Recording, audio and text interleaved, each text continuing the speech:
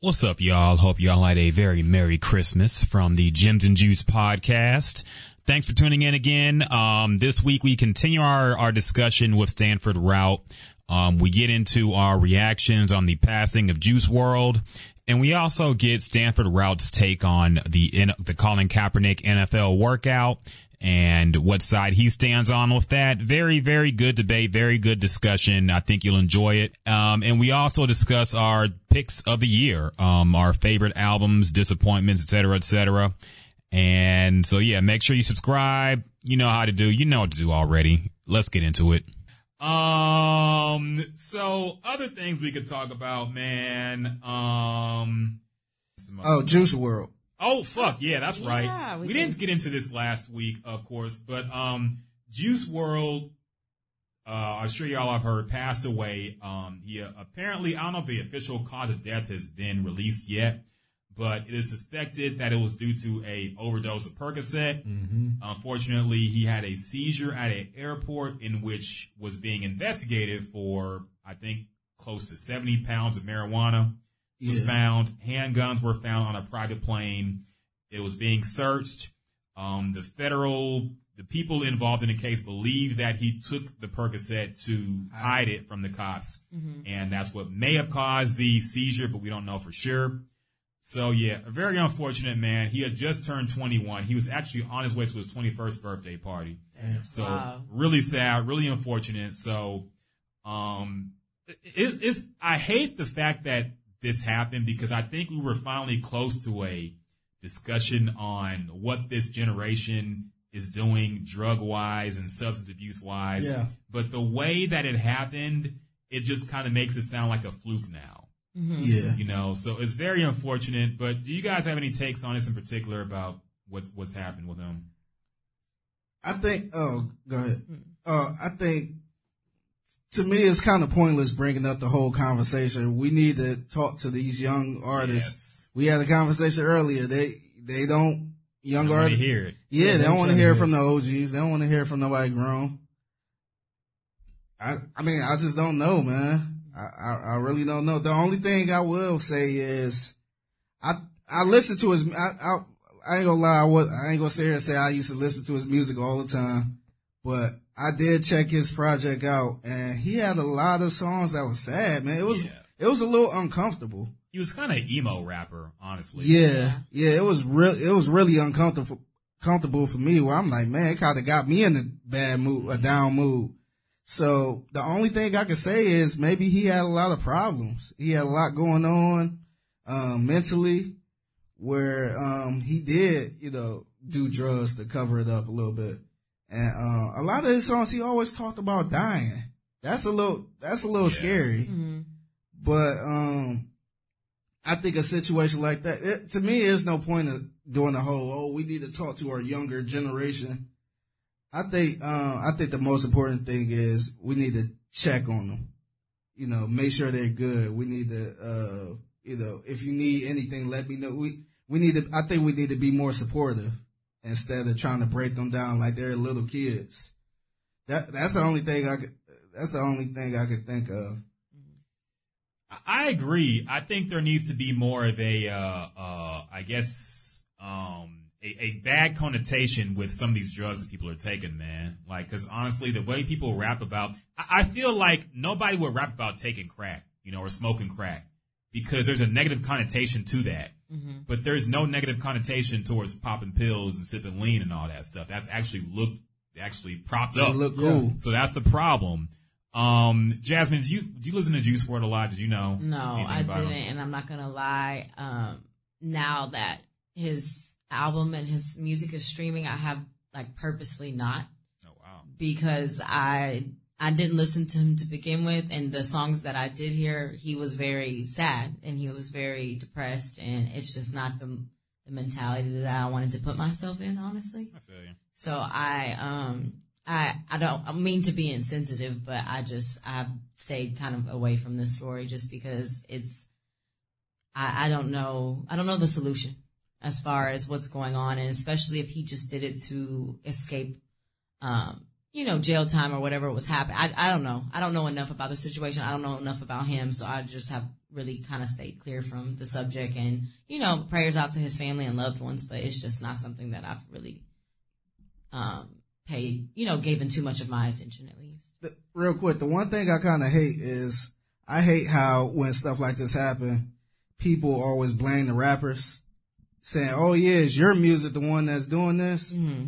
But I feel like the fans control the music more than anything because we like dancing to Mask Off, Future Mask Off, Percocets, Molly Percocets. If that song wasn't hot, if people kind of like, nah, I ain't listening to that song, or I feel like a lot of rappers wouldn't make songs like that, talking about drugs, talking about lean and stuff like that. But we love them songs more than any other songs, than the positive song. So what are labels and rappers doing in the studio? Oh, make a song about lean, or make a song talking about popping Percocets, how cool it is. So I kind of don't like how people just go out and just blame the rapper. Like that's what's hot right now. So a rapper gonna make what's hot, what people listen to, because some of them rappers probably not even taking Percocets or lean. Most of them are, including me, because I actually made a song called Leaning, and like I don't do lean, but that was that type of content was hot. Move. Yeah, so I think if for the fans that's complaining and say, oh, these rappers need to set an example, all this other stuff, we need to set standards on what we listen to. I think if we come out and say, nah, like this song about lean, like nah, I'm cool on that. Yeah, rappers ain't gonna start making music. If all of us set that standard, they won't make a song like that. They're gonna make what we want to listen to. I agree.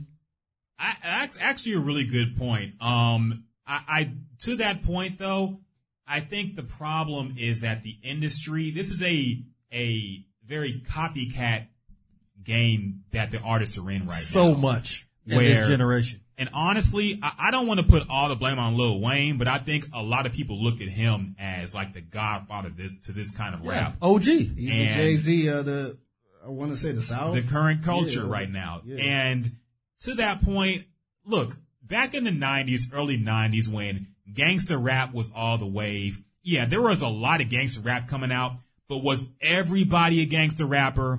Was De La Soul doing gangster rap? Was Common doing gangster rap? Was everybody doing gangster rap even when it wasn't them? No.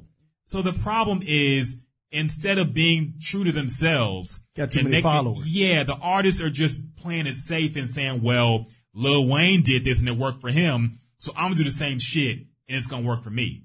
Instead of being true to who you are and not lying to these people. They're like, there's a big thought that Future don't even do lean at all.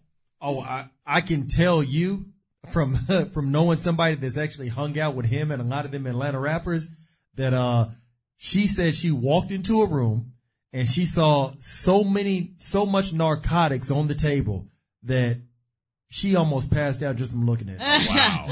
Yeah. I was about to say, I can believe you. If there's not anybody that does lean, I believe that Future absolutely does. Really? Absolutely. I just don't think he shows I don't think it's or lean. Did. I don't think it's lean. I think a lot of people in the industry do cocaine, do pills and stuff like that. But lean, you can tell people that really do lean. I think they look like they get a little fat. Yeah, I think it's more, Percocets, Quaaludes, all of that. Maybe not lean, but he's definitely he's on not drug free. Oh yeah, he definitely ain't drug free. Yeah. No, I'm not saying he's clean, but I'm just saying he made a whole song about how much you love codeine. Codeine's crazy. And I don't think he really sips lean like that. I'll tell you, man, what I really think a lot of this boils down to, and I've heard this term actually thrown around. Matter of fact, like I said, my girl, she said it before, is toxic masculinity. And I think, especially within our community. Speak on it, King. We got a lot of people, obviously, mental health, mental illness, that's big. But it's something that it's not talked about as much in our community because it's, you're thought of as weak if you have mental health issues or, some sort of mental illness. So obviously you're not really going to speak on it. You're going to find ways to cover it up. And how you going to cover it up? Some people do it with sports. Some people do it with alcohol. A lot of people do it with drugs. And I think that already is number one. Number two, you see this generation, obviously, like you just said, Fig, about, all the songs about Percocets and Molly and this, that, and the other. So I think like it's just one problem compounding on another. And I've never heard any of Juice WRLD's music and never even tried to listen to it. I've heard of him, but obviously I've never listened to his music. But like when you sit back and you really see how these young kids are on all these different types of drugs. And like I said, it's even kids like at the high school that I coach at. I know that they're on stuff. I know they are. When you see that over and over, and then you see these kids dying before their time, it's something that really puts you in a somber mood and just a bad place mentally, because you really don't like seeing people go before they have a chance to really truly live and experience life. But I think that within our community, we have to become better as a community as far as making people feel okay to talk about mental illness, mental health, hell, even homosexuality. And I think that so much, like you see a lot of the people that are going after D Wade and Gabrielle Union for their kid, for his youngest son being alternative. Let's just go ahead and call it that. I think that so much, man, within our community, we got to always feel big and bad and strong. And I think that some people they don't feel empowered enough to actually speak on things that obviously plague every other community. But, in our community, it's frowned upon to speak on. It's almost kind of like it's a taboo. But I think that when you look at it from that aspect, and then you add all of the drug abuse onto it, I think that it's something, man, we got to start from the very beginning. And I think that may help this problem, because like I said, just like Figure said, man, the old heads just said, hey, young guys, hey, get off that lean, get off the Percocet. They're not going to listen to that. But I think that if we start grooming our youth from the toddler age, the infantry age of, hey, you know what? If you're going through something mentally, it's okay to speak on it. It's okay to go and tell somebody. If you're feeling like, you know what? If you're a little boy and I like boys, I don't like girls, actually being open about it, then you know what? Hopefully they won't turn to drugs to actually go ahead and mask that pain or feeling like they've been ostracized. That's my take on it, because, I mean, it's just going to get worse, in my opinion. It's 2019. We're about to be in 2020. Yeah. And it's just going to get worse for this generation, obviously, and then the generations behind it, because it just seems like it's a growing trend day in, day out. I agree, man. And to that point, I do feel like we're at times the only culture that just continually perpetuates a fraud about ourselves. Like we always, I know everybody, we're in a social media age where everybody acts like everybody's perfect and we portray this image, but I feel like especially the rapper image of, you got to show the jewels, you got to show this stuff, you have to play a certain part. And then the fans take that on too. People who can't afford an actual gold chain try to buy one anyway. They try to do what rappers do. Exactly. So it's like a continual cycle. You got to break out of it somehow. And I think it does start with the artists just being true to themselves and not just saying, okay, well, lean is cool, so I'm going to just rap about lean, or doing Percocet's cool, so I'm actually do Percocets because everybody rapping about it. And just be true to themselves. And I think it's more open than ever to be able to do that. But see, but like as an artist, it's hard to do because you got people. Let's look at the female rappers. Mm-hmm. You got City Girls, you got Meg, you got Cardi B. What they rap about is working. Yeah, that's true. That's what people want to hear. Mm-hmm. Rhapsody, I love Rhapsody, but a lot of people don't want to hear that for some reason. That's not what's hot. Yeah. I mean, like I said, Rhapsody is the perfect person to listen to and follow by, but people want to hear City Girls, man. Damn niggas. And what you were just saying, man, like within our community, so much is always bought on just having that animalistic, just that testosterone driven type of mentality. Because think about it, right? Like my barber was just telling me this maybe about a couple months ago, like with the whole Drake and Meek Mill, like. Dude, do you know how many R&B singers back in the 90s were actually writing other people's music? Yeah. But now, think about it, it's just in the rap industry. Oh man, you don't write your own lyrics.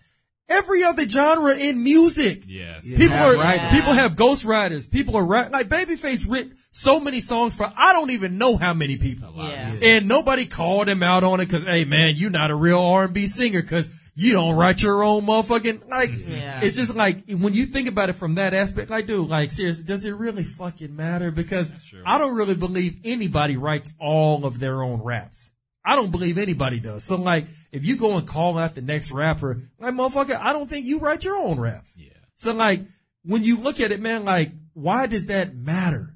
You know what I mean? But it's only in the rap genre. It's only there where you gotta write your own lyrics, because if not, you're not real. Like, you're not a real nigga. You're not authentic. You're not this. You're not that. And believe me, man, these kids, they hear that shit and they internalize that shit. So now they're growing up at 15, 16, 17, feeling like, you know what, like, man, I gotta be just like them. I gotta be authentic. Like, dude. And that shit really, at the end of the day, does not matter, because so many ghostwriters out there, they just simply can't perform it on a stage, you know, on a track. Don't have the look. Yeah. Exactly. They don't have the look, but it doesn't really matter, because guess what? They're writing. This dude is performing, because at the end of the day, man, like, to own the masters and to simply be the person that wrote the song, they're the ones getting paid more than the nigga performing it anyways. Yeah. You know what I mean? But I think that so much of that toxic masculinity seeps into our community, and I think that shit has so many tentacles to it that's why we have so many problems. I agree, man. I agree. And I don't think the answer to fixing that is simple. That's just something that's going to have to come out of time. I agree. True. Probably, Very true. Yeah, like Stan said earlier, it's probably going to get worse. Yeah. Yeah, I mean, I seen Trippie Redd say he's going to stop drinking lean. Yeah. But honestly, he needs to. Yeah, Lean's like a mess. Yeah, honestly. And Juice WRLD looked bad when he died too. Like, just his physical shape was just, Yeah, honestly, like, with the music coming out, like, why would you stop? Mm-hmm. Like, you see that, people going to be like, damn, and take a sip of lean or pop a pill. Yeah. So, I just think, it's going to get worse. I think everybody, the whole hip hop is all messed up to me, man. It's a bunch of problems with hip hop, but good point. I think everybody got to step in. If we want to stop all this, everybody got to step in. Yeah. Because these rappers ain't going to start making positive music. Mm-hmm. And, that ain't happening. Yeah, because how much money they going to lose, how many records they going to sell for making positive music. And I think everybody got to step in. It's not just the rappers, and it's not just the listeners. I think everybody got to, step in and embrace positivity. Let me ask y'all one quick question, and I don't want to get us all the way off topic. I don't mean to interrupt you. It's all good. Let me see exactly how I can word this. Is there something different in our genetic makeup? And I'm gonna explain what I mean. When you see so many old school white entertainers like Willie Nelson, like, I don't think there's a drug known to man, or Steven Tyler, a drug known to man that they have not used. And you see them being 70, 80 years old, and they still walking around on God's green earth. And then you see some of us, like, we dropping it like age 19, 20 from just like an overdose. Sometimes I wonder, like, do they just use different drugs? Is it a better batch? Or is their body more genetically engineered to accept it? Like, sometimes I'd be really wondering that, man. I see where you're going, yeah. Honestly, I think back in the day, like back in the Steven Tyler days, I don't think it was rough as now. Like, now, I don't know what the fuck what is Molly? Yeah. What exactly is it? Because it could be laced with anything. Yeah, back then you had the LSD, you had the cocaine and stuff like weed, but, like, what the fuck is Molly? Yeah, like, I agree. I think back then, they look like they've had drugs right now. You got fake weed. Like, what the fuck is that? Yeah. So, it's a lot worse now. I think if those same people came up in this day, I think they'd be dropping a little early too. Mm-hmm.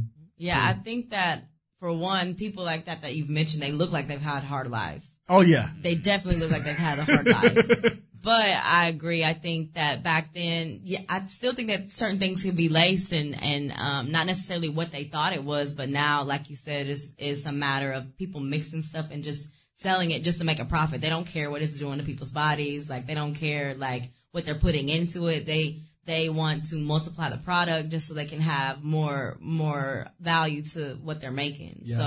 I think that has a lot to do with it. And I also think that, kind of going back to the point we made earlier, I think as the generation, as far as saying that they don't want to listen to the old heads, do you think they're going to listen to the positivity that we want to push now because of all this stuff? Like they are living what they're living. They are relating to this music because they're relating to it.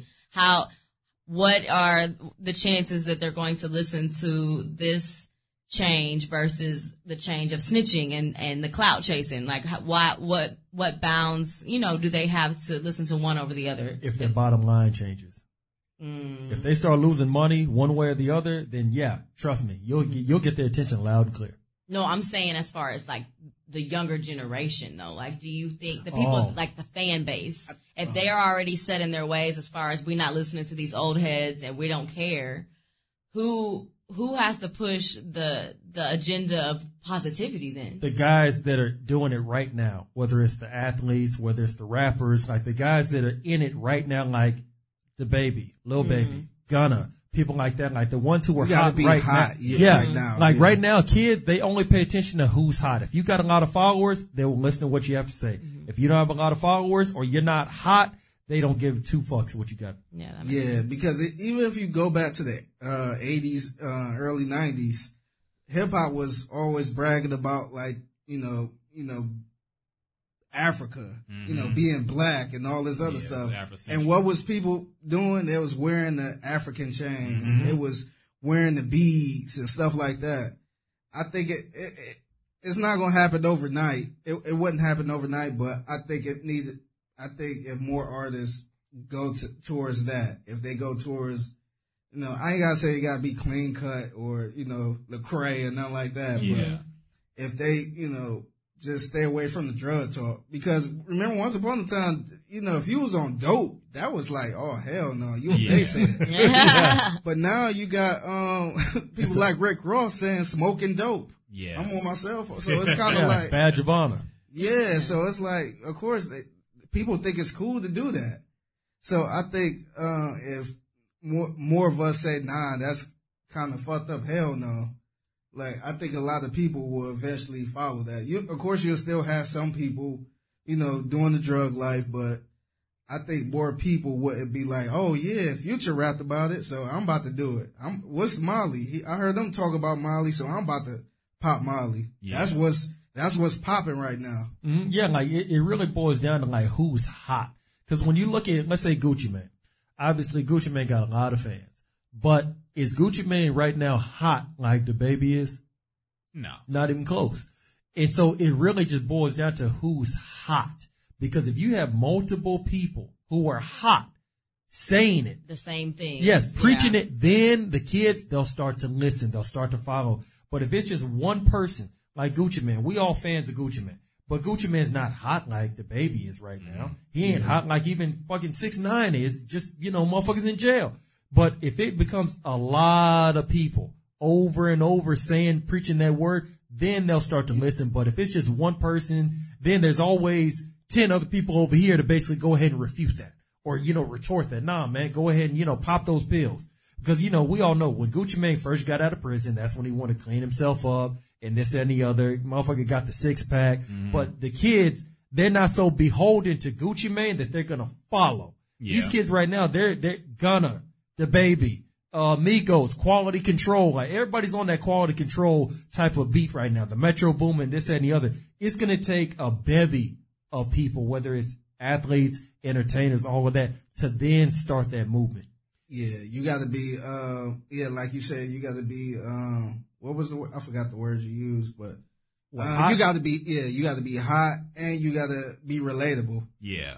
Because Jay-Z talking about being vegans and stuff. He's a complete, whenever he drop, he's hot, but like he's on another level. We don't give a shit about being a vegan right now. And that's the thing, if it's like hot young artists, say for instance, Juice WRLD, hot young artists, say for instance, he came out talking about this vegan life, always talking about being a vegan. I think a lot of kids will follow that. Exactly. And to your point, Fig, that's the thing, man. I remember when Jay-Z had his concert here about 2 years ago at the Toyota Center. I went and man, like I loved it because it was crowded, but it wasn't sold out packed. I don't really like, huge crowds where I gotta like always look around, somebody might set off a bomb or something like that. And that it just goes to show Jay-Z, one of the best rappers of all time. I think we can all agree on that. Yes, correct? The best. Exactly. And he wasn't sold out. It's a Toyota Center. This is Jay-Z. But guess what? You let fucking Migos come to town. All of a sudden, like the line is wrapped all the way around the building, all the way to, Greenway Plaza. And it just goes to show these kids, they're just worried about what's hot.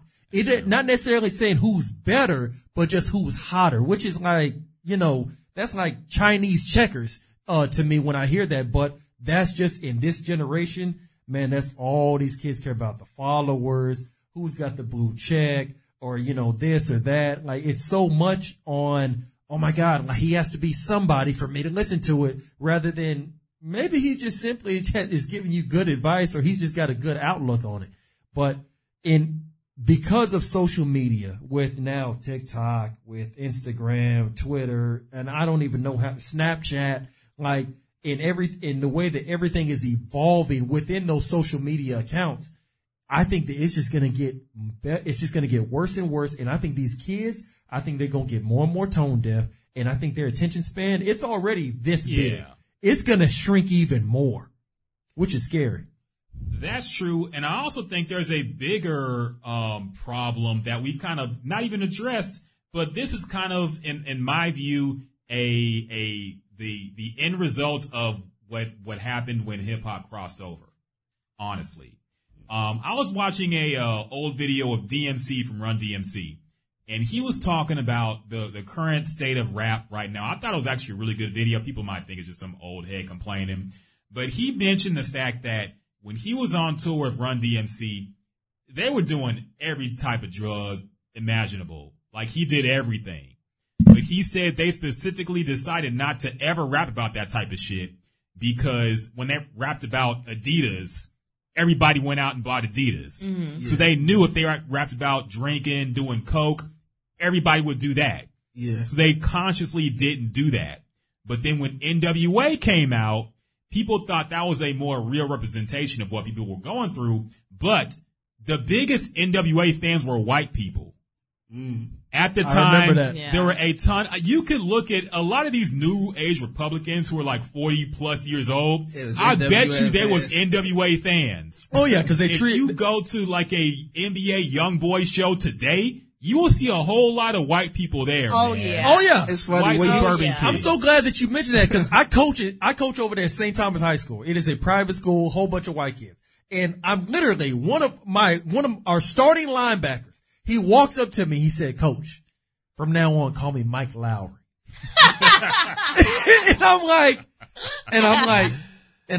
thinking to myself, I'm like, okay, listen. I'm pretty sure your parents do not work hard to send you to this private school. You can simply gather you want to be called Mike Lowry. I'm dead. Oh yeah, no, seriously. And he said it with a straight face. And I'm like, I know they did not pay all this money to send you to this school. And this is what your takeaway is. Coach, call me Mike Lowry. Do they know who he is? Oh no, trust me, they know exactly who he is. Oh yeah. He's like, "Coach, it's NBA Youngboy," and I'm just like, oh man, I'm telling you, man. And that's the bigger thing because even if, let's say, there's a cultural change where we're like, we're not going to do those type of drugs, the white suburban kid who does not identify with that life at all, that's attractive to them. Yes, it is. Cause it's almost kind of like going to the zoo or like a safari. Cause they see the wildlife, but they have that nice protective glass like right in between. Yeah, it's like that white woman who's married and want to, mess around with a black man. Yes. But don't want anything else. She just want to see what a black man is like. Yes. Yeah. But they go back home when, Yeah, she don't want no relationship. She goes back to Danny or Steven. Yeah. Yes. Or it's like 6ix9ine and he's not about any of that and he just thought it looked fun on the outside. Yep. Exactly. So I think, and that's the problem. Like, this is not a black-owned industry anymore. We don't control the culture like we should.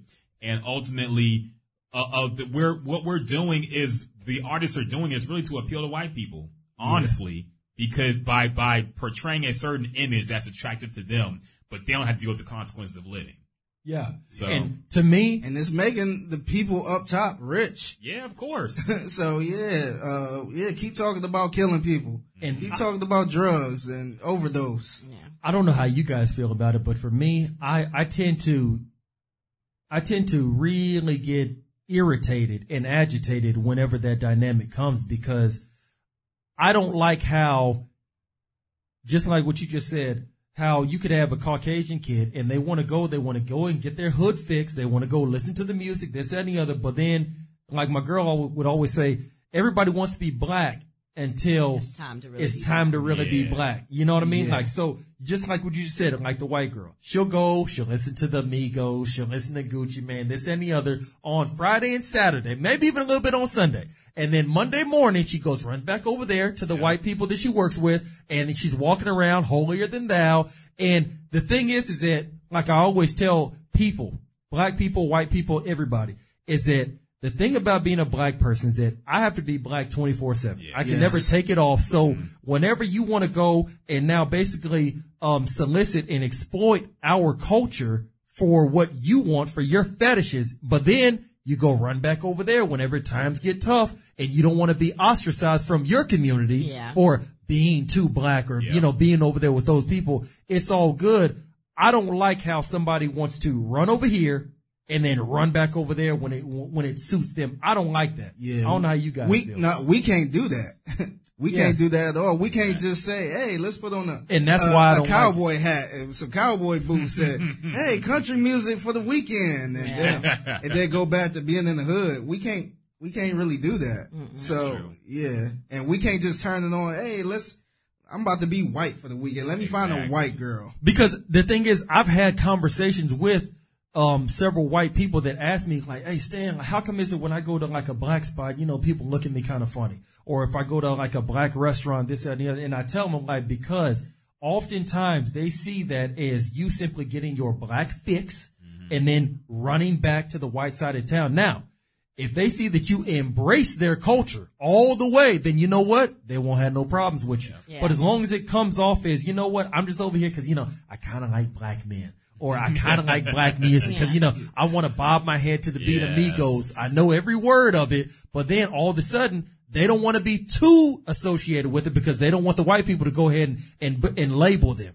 Like, so that's why for me, I don't like that because I'm not able to go ahead and take this black off when I get pulled over by a cop. Yeah. So if I'm not able to do that, fuck no. Like, you should not be able to play both sides of the fence. No. And we know who's genuine and who's not. Yes. Just so you know. Yeah. Just so you're aware, listeners. And see, that's one of the problems with hip hop. Hip hop will let anybody in who likes hip hop.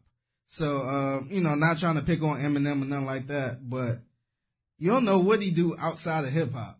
He could be a fucking Republican. I mean, he can hate black people. We don't know, but he rap. All he gotta do is rap and, talk shit about Donald Trump. And we like, yeah, he's for the black folks. That's true. He's hip hop. And it shouldn't be that easy because if you look at other genres, we can't get in that easy. I mean, look what they tried to look what they tried to do to him. Like, I mean, it's an argument to say, oh, is that a country song or not? But look how hard it was look how easy it was for them to say, nah. And then you remember, Billy Ray Cyrus when he put that on his page, how they, I forget what award show it was with the Billboard, where they actually had his name above Lil Nas X to try to give the illusion that it was more his song than, the Lil Nas X. Yeah. See, like I said, I hate that we so easygoing. That's true. Because, like with Billy Ray, like, no disrespect to Billy Ray, but black people was like, yeah, Billy Ray is cool. He's he's invited to the cookout. Yes. Stop inviting to the cookout. He could be somebody who just trying to get clout too. Yep. We don't know what his purpose is. He could have been like, damn, let me just hop on this and get how to get, because he wasn't doing music before this. Nah, he really wasn't. And right after that, he dropped a little EP or whatever. Yeah. So, like, I hate that we're so easy going like that. I get it. I'm the same way. And all people gotta do is quote Tupac, and we be like, oh yeah, or quote Jay-Z, pop lock a little bit on rhythm. Oh yeah, shit. Reasonable Doubt was a classic album, and then we right on board with them. I don't know how y'all feel about this, but I have a serious, and this is one of my biggest issues with 6ix9ine, French Montana, and it's a few others, but those are two of the top ones that come to mind. I have a problem with people that do not have the same complexion as me using the N-word in rap songs. Absolutely. That's a whole nother debate. Absolutely. Like an hour right there. Yeah, man. Fat like Joe. Yeah, like, man, I just, and the thing is, and I even have homeboys that they may not be black, let's say they're mixed, but they'll use the N-word. And I always pull them aside and I tell them, hey man, like, let's cool with that. Simply because I get it. They use it for sometimes if they have black descent in their family, they feel that they can use that. Number one. Mm-hmm. Number two, they also use it because, well, Stan, I don't mean it maliciously. Like, I'm just, like, I don't mean it in a bad way. I mean it the same way you do. And I'm like, I get that. But I'll never know if you're not using it in a friendly way and it's malicious because you're using it all the time. And so for me, if you do not go through the same anxieties that I go through when getting pulled over by a cop, no, you're not able to use it. That's my criteria for using that word. And I think that because they hear 6ix9ine, French Montana, I'm forgetting who else, but I know Cardi it's B. Yeah. Well, exactly. Same thing with her. Because they're not even black. For real. Exactly. Like, I don't like Cardi B's real name is, man, it's like something like it's like Beetlejuice. It's like Beetlejuice. Like something you say 3 times and like the boogeyman appears.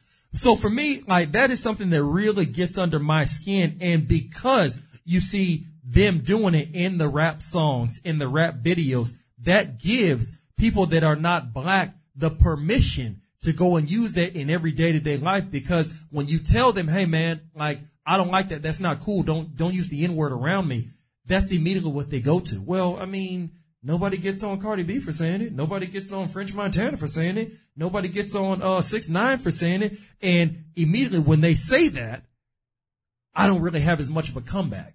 Because French Montana does it, and obviously Diddy's right there, he signed to Diddy's label, Diddy's right there allowing him to do it. So it's like, damn, they kind of like steal my thunder. Yeah, the rules kind of loose with that. So I think it's gonna get worse. Oh if anything. I agree. Because I just dislike it. Because you have these white women rappers, what was it, the Bad Body or Bad Baby. Yeah, Bad Baby chick, that Catch Me Outside chick. She I don't know if she used it yet or if she did in the past, but she could probably use that word one time and probably won't even get canceled. Mm-hmm. People on Twitter probably be upset and all this other shit, but she won't shit happen to her. Yeah. So we in that type of world. So I think it's gonna get number worse. Yeah. Which is sad. Yeah. But it's definitely the truth. And there's no real rule for it. That fight to me has been lost a long time ago, honestly. Yeah. Like the looser we get with that word, the less you can police it, honestly. And it's out of control now. So I'm like, honestly, I've moved on to other black issues. I'm like, that word, that whole issue to me is just, we've gone too far with it. I got a funny story about that too, because, it was, I want to say Sunday, I was, grilling some steaks on the grill. Mm-hmm. And this guy came out from one of the apartment complexes, and he was like, "Oh, hey, how you doing?" And I guess he was waiting for the grill. But we started talking. He from Egypt, so he was saying he only been in Houston for 3 years, or been in America for 3 years, and we was talking a little bit. And somehow he got on. This is how it started. It started. I guess his friends were saying, "Oh, don't move to America. I heard they, real racist and blah blah blah." And I'm like, nah, it's not that bad like that. Nah, like, I ain't run across racist people like that. And he was like, yeah. And somebody got mad at me because I said nigga. And they tried to record me and then like saying it. He like, but I'm from Africa. Yeah. And I was kind of stunned. I was just like, man, I'm like, I don't even want to get into that conversation. Mm-hmm. So I was just like, oh yeah, okay. But yeah, like you said, that fight was lost, man. It like, really is, man. Ain't no point in trying to dog somebody for it. Like, if it's your personal friend and they're white, yes, pull them to the side and say, hey, man, I'm not cool with you doing that.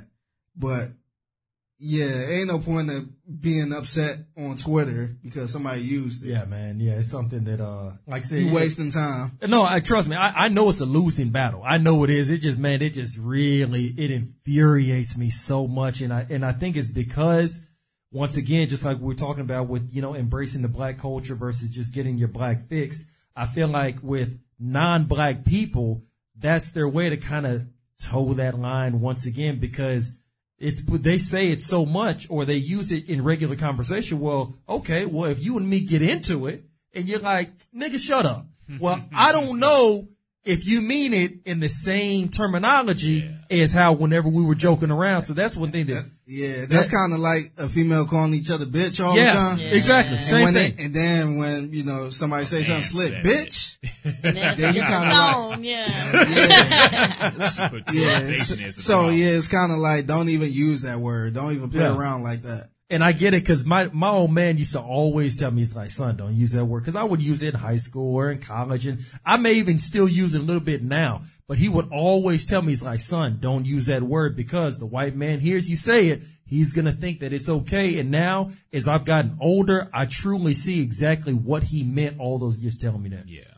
I ain't gonna lie, it's hard to stop using that word, man. It is. Like, I say it without even thinking. Like, I do a good job at work. Yeah. Like, obviously. Look, I don't say it, like, I'm good with not saying it around white people. Yeah. But, man, it's hard. I'll be at home, the dog do something. Nigga, what you doing? Yeah, see, like me, I'll say it around my people. Yeah. But I do my best to not say it around anybody who does not look like me. Yeah. Simply because I don't want them to get that wrong impression. Yeah. It look real ignorant too. Just using it loosely, just around a bunch of white people. I'm not saying like one person. You're right. Cause it's a couple cool white people. It might slip out or whatever. But when you're around a bunch of white people in the work area, you should not be saying nigga. No, you shouldn't. You shouldn't say at all. Honestly, and that's why people like a Fat Joe and French Montana and him. I think that's like a New York thing, honestly. I think that's a New York thing of, was that me? I don't think so. Siri, no, that was me. Siri tried to dip in the conversation. I think that's a New York thing of black people calling everybody nigga. Yeah. So that's why when they say it, they don't see a big deal, because they all hung out together because it wasn't segregated in New York. It was, might have been segregated with white people, but Hispanics and black people was like this. Yeah. They was together. So, and not to mention they was dark. Yes. They was dark too. It wasn't like Hispanics down in Houston where they, came from Mexico. Exactly. But so a lot of them came from the Dominican and stuff like that. So they Puerto Rico. Yeah, they look just like us right now. But man, that's a thin line, man. Yeah. Because and then too, a lot of people like Fat Joe would say we're black. Yeah, that's we identify as black. Okay, we got to stop now. Yeah, that's what we are going down a rabbit hole. I know that's what I'm saying. We ain't gotta go down it, but like I said, you got some people who feel like they're black. Like now, because that opens up what does black mean? Yeah, that's what I'm saying. I got a simple way to define black. A very simple way. Skin tone. Plain and simple. Now, there are yellow bones. No, like, speak for yourself. And now, you're right. Now, yes, the yellow bones, yes, I get it. But to me, and like I got a homeboy right now, he's real cool, man. I love him to death. But he's mixed with, I believe it's Hispanic and black. And me personally, I break it down like this. Number one, the skin tone. But I understand the yellow bones, they're still invited to the cookout. They're like, they can say the N-word. They're black. If their parents are black, you would think they're black. Exactly. Yeah. But whenever you look like you're Hispanic, like you look Hispanic, like, and what I mean by that is not only skin tone, you got the hairstyle or the hair grade of a Hispanic person. Then no, I'm sorry, you can't say it. I think it's your lifestyle too, because it's a lot of Hispanics in Houston. Yeah, but they don't really identify as black, because some people, I know some Spanish people that identify as black. Yeah, yeah. But I know some too. Last name Perez or whatever. But you got some Hispanics that identify as like Mexican or, you know, they don't identify as being a black person unless it benefits them. Exactly. So, and that's what I don't like, where they do it because they feel like it benefits them in that moment. Yeah, because look at somebody like Fabulous. Fabulous is technically Dominican. Yes. But he don't walk around with a Dominican flag. He don't say, oh yeah, my peoples and all this stuff. He identifies black. He understands that's what he looks like. So it's hard. That's news to me. I never knew he was Dominican. Yeah. What's his real name? Let me look that up. Wow. It's like John Jackson. It's something plain, but I never knew that. Because Charlemagne always Latino. I mean, yeah, see, Charlemagne always mentioned like, oh yeah, is it safe to say you're the best Dominican rapper ever? Mm-hmm. Wow. And he like, nah, man. He was like, nah, because, you know, I don't really know nothing about I that. Never knew I that. just know growing up how I am. Fabulous is Dominican. Wow. Both parents? I want to say one. I think one. Dominican and African American descent. Wow. Yeah. But he grew up in New York City, so it's not. Yeah, like that's he what I'm knows saying. nothing about it. Yeah, and he looks like every bit a black of like man. yeah. So if you look at his hair every now and then, you can tell it's more than just a white cap, though. Oh, Yeah. okay. Yeah. Well, Yeah, because that's the number one telltale sign. You can look at somebody's gray hair and you can tell. Yeah. But my point being, there's a lot of people that look like Fab that's Dominican. Yeah. And they use that word loosely. So You're right. So, like I said, it is a lot of dark skinned Dominicans. We ain't got to go down that rabbit. Oh, you got David Ortiz. You know what I mean? Yeah. So do he identify as being a black man, or is he Dominican, or do we first thing he say, no, I'm Dominican? See, to me, and I know, obviously, I know. We don't want to go down the hole. It's all good. We there now. Hey, we down there. We there now.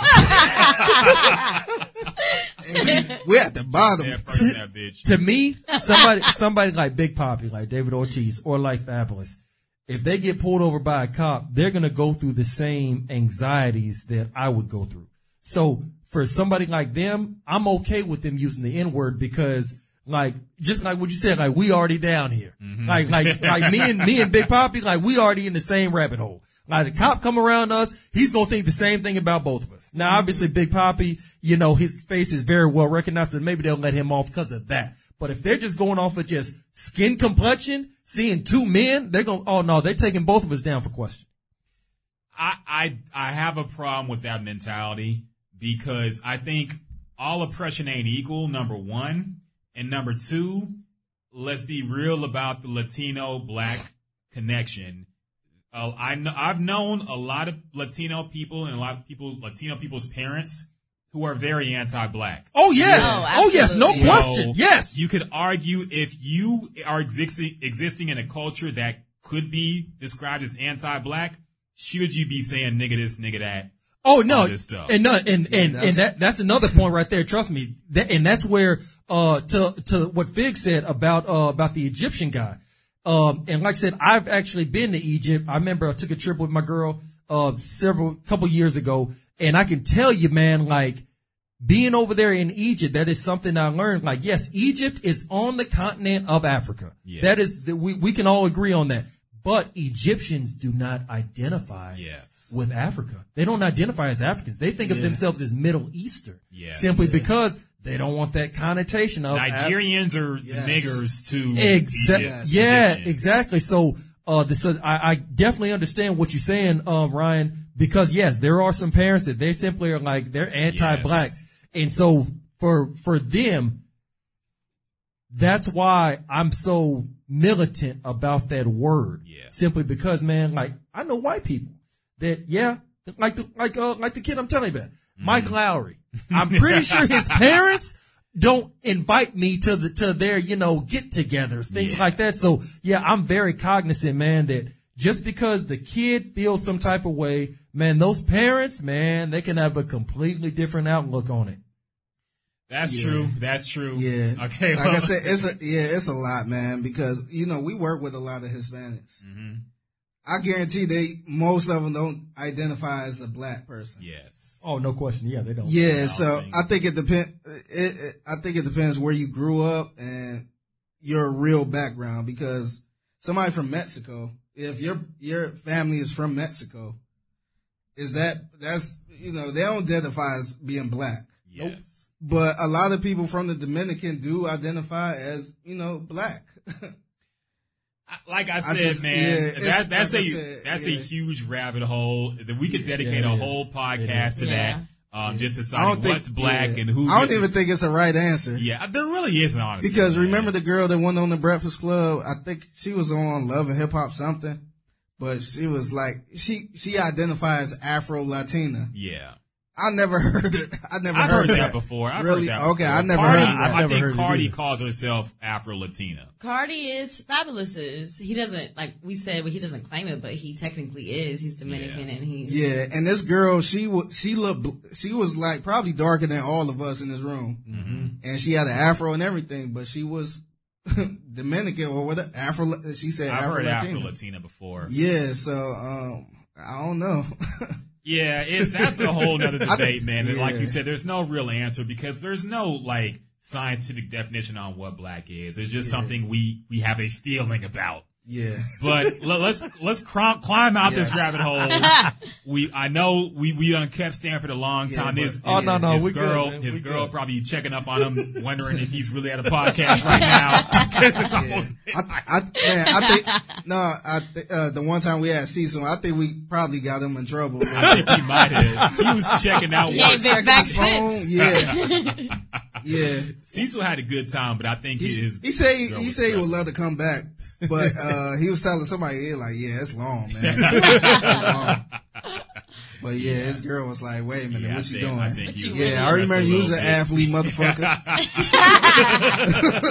The funny thing is we actually live streamed that one too, because we had cameras, she had an alibi. Yeah. But maybe she wasn't checking it. She like, what kind of podcast is this? I'm dead. We got some other topics. Rest in peace, Juice WRLD. Oh yeah, rest in peace, Juice. I forgot that was one. That's original. That's how we got here. That was the original conversation. That's where it started. That's where it started from.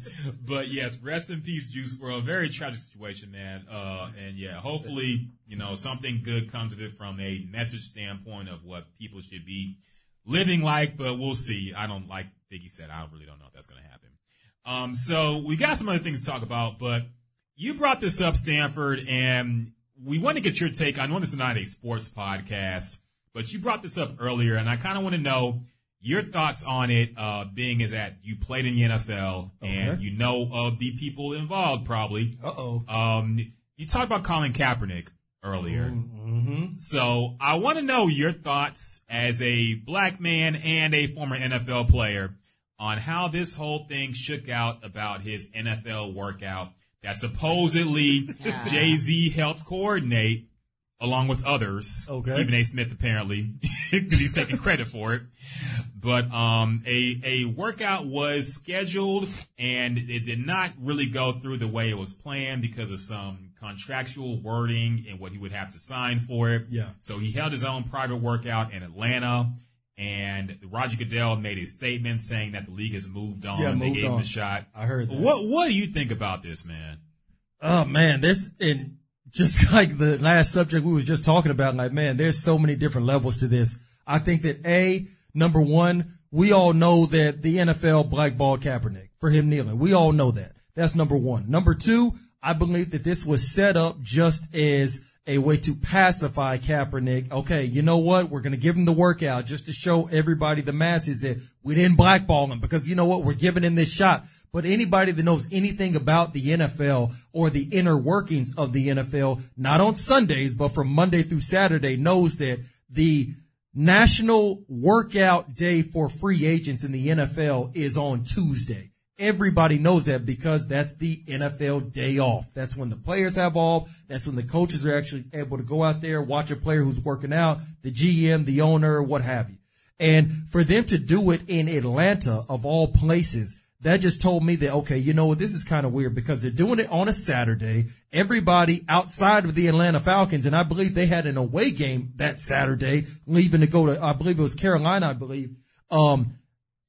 nobody's going to be able to watch that who actually makes decisions on who gets signed and who doesn't. Because the head coach, the GM, the owner, they're getting ready to play a game on Sunday, or they're flying to that city that they're going to be playing a game in. So to me, that already was bullshit. Yeah. Now, I think where Kaepernick went and took it from A to Z. Okay, we can all see that this is that this is a sham. We can all see that this is not set up for you to actually get signed to a team. Okay, cool. Then you know what, Cap? You should have just simply declined the whole goddamn workout. Exactly. That's what he should have did. But he wants to go and do what? Change the narrative. Everything. Kaepernick to me is more worried about right now being like a Martin Luther King, being a martyr, being a political figure than he is being a football player, because he could have easily declined. But no, he decided to go ahead, change the narrative, move it to a venue. I believe it was at a high school 60 miles away from where the workout was supposed to be at.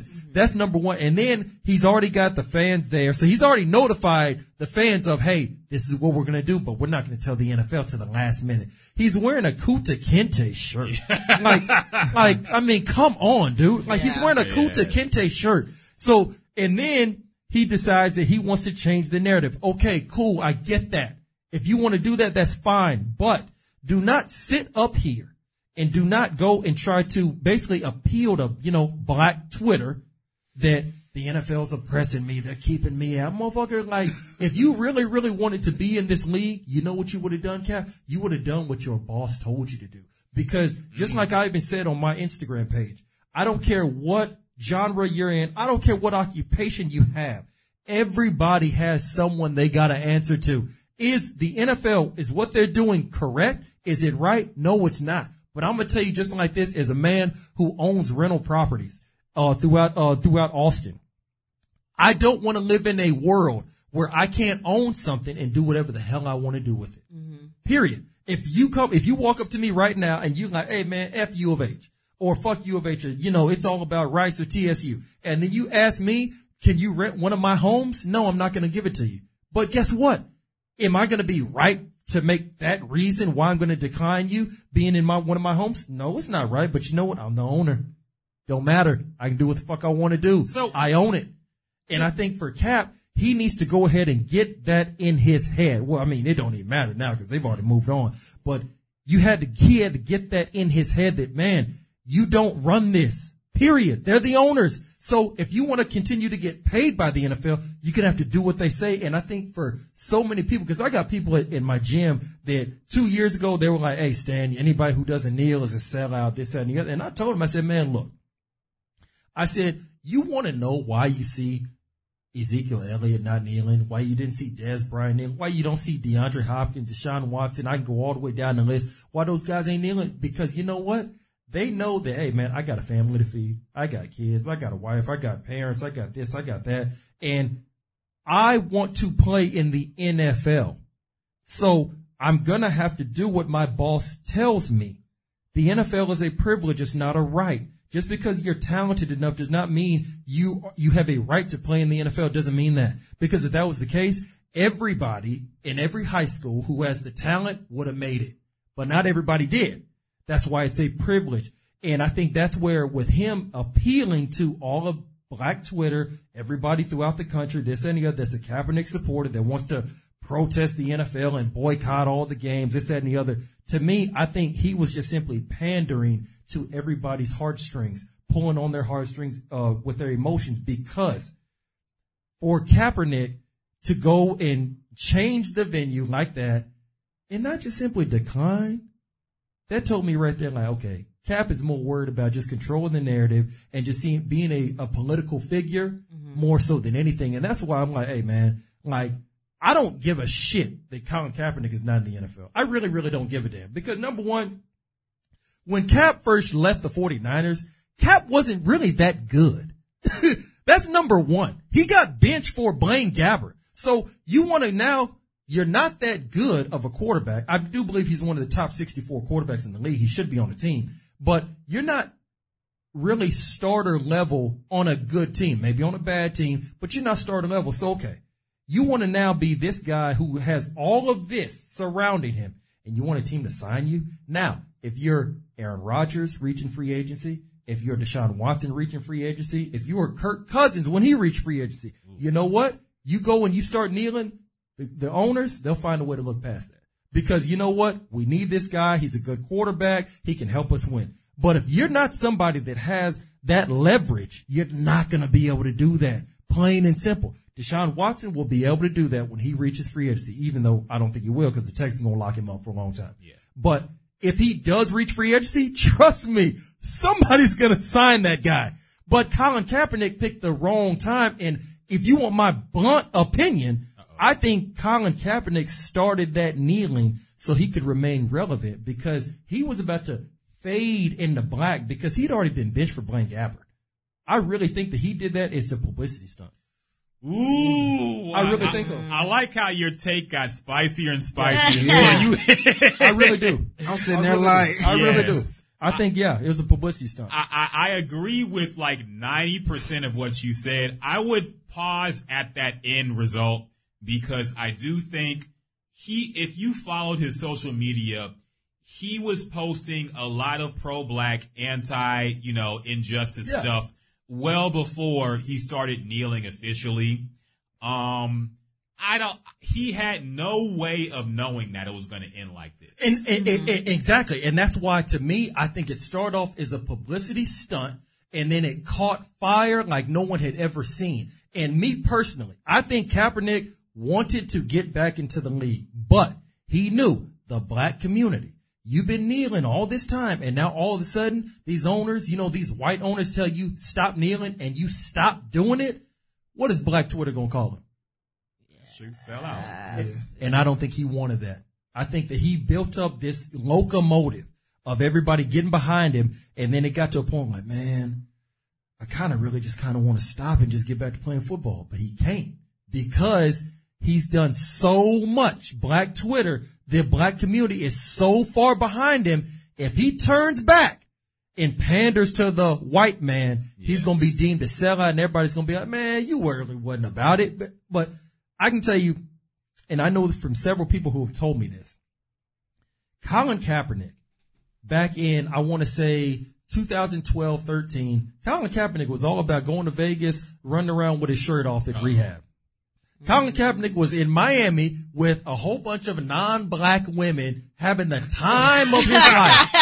I'm so serious. No, listen to me. I'm very serious. I know. Having the time of his life. And then all of a sudden now you got your afro. You took your braids out. Now you're wearing an afro. Now everything is so pro-black. Everything. And all I'm basically saying is up until that time when he started kneeling, I did not even know Colin Kaepernick was black. I honestly thought he was like Dominican. I did. Me too. Like Middle Eastern, something like that. Now, hey, whatever his ethnicity is, I don't care. More power to him. That man was able to play for the 49ers, went to 3 straight NFC title games. Was a beast. Yeah, made a lot of money. So great for him. I'm always going to ride for the players. But as far as this instance right here with him kneeling, up until then, I did not even know he was black. Simply because he never talked about it. He never showed it. I had never seen him walk around with an afro. I never saw that.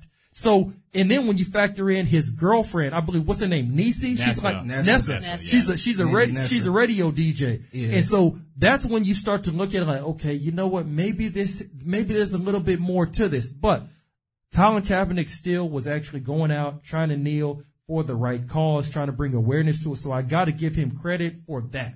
He's bringing awareness to it. Now, was it disingenuous? His motive behind it? You can argue that and debate that for however long you want to. So I'll give him credit for that. But I firmly believe if you ask Colin Kaepernick to do this all over again, I firmly believe he would have never done it in the first place. I disagree there. I want to let y'all get it. Go ahead, make your point. Like I said, I agree with a lot of what you said. I did follow Colin Kaepernick before he went militant, and he did not come across like this. It came across as somebody who was trying to promote his own brand. He did that Kaepernicking thing where he was kissing his bicep. Yeah, I remember that Tebow thing, Kaepernicking or whatever he called it. And he was trying to make his own brand. He wasn't really having any success. Then he did this whole thing, and then of course now he's bigger than everybody. Oh yeah. But I would stop from saying that it was a publicity stunt because this type of thing has happened before in sports, and people have gotten blackballed and faded into obscurity. He had no way. He was potentially, and he knew this, he knew if he did this, he would probably never play in the NFL again. Yeah. And he still did it, not knowing that it would end up in this kind of light. He had no idea that people would take sympathy with his cause. He had no way of knowing this until he did it. So that's why I wouldn't say his motive was disingenuous just on the face. I have no idea what's going on in his mind. But I don't know. I do think I don't think he wants to play in the NFL. And I'm glad you brought up the fact that the NFL was disingenuous in its own attempt. Oh, no question. But no question were they. I don't know. Like I said, I agree with a lot of what you say, but see, here's why I thought it was somewhat of a publicity stunt, and why he then basically started to think, you know what? I kind of wish I could take this back, but I can't because everybody's going to call me a sellout, so I got to keep going forward. He did that around August, preseason, something like that, 2016, I believe. And then obviously they played out the season. He opted out of his contract for the 49ers, became a free agent, which, by the way, John Lynch already came out and said if he hadn't opted out, we were going to cut him anyway. Yeah. But from that point on, when he was out of the league until this workout in Atlanta, Georgia, right after his workout at the high school, I never heard Kaepernick speak. That's true. And if you really are that concerned about getting back in the league, making sure that everybody understands what you're saying, you're not disrespecting the military, you're not disrespecting the armed forces, this and the other, why the hell have you not said anything? That's now, true. He'll go and, post something on his Instagram, something like that. That's my point for the longest. Why aren't you speaking? Like, why the fuck haven't you said anything? Why the fuck haven't you? Like, what's your point now? Exactly. Yeah. You have everybody's attention. Colin Kaepernick could have, during 2017, 2018, he could have literally went and did a press conference on his front lawn. CNN, MSNBC, like everybody would have sent a reporter to go cover that. Everybody would have, because I don't care who you were in this country. You either felt strongly about Kaepernick and supported it, or you were strongly against it and you were probably a Republican of some sort. So he was going to get the coverage that he wanted. I just think at the end of the day, I think he did this as a publicity stunt to just kind of spark his name, because his star was fading quickly. Yeah. He got benched for Blaine Gabbert. Blaine Gabbert is a fucking bust in the NFL. We know that. He got benched for him. So I think he wanted to keep himself relevant. Maybe not something of a publicity stunt to the level of becoming like an actor in Hollywood, something like that, but just something to keep him relevant, because as a backup quarterback, nobody gives a fuck about you. So I think that's when it started, and then it just caught wildfire. Everybody was talking about it. So many black people are now getting behind it, because you know what? This biracial man, because he's adopted, but I think his biological parents, I believe maybe one is black. His mother gave him up. Yes. Because she cheated. I think, she had an affair with a black man. I think as the story goes. I didn't know that. And she was embarrassed of that, so she gave up the baby to another white family. And so the mother has actually tried to get back into his life. I didn't know. Of course she did. I didn't know it's because she had an affair with wow. I believe that's how the story went. That's interesting right there. And I think that, it just caught wildfire, and everybody got behind it.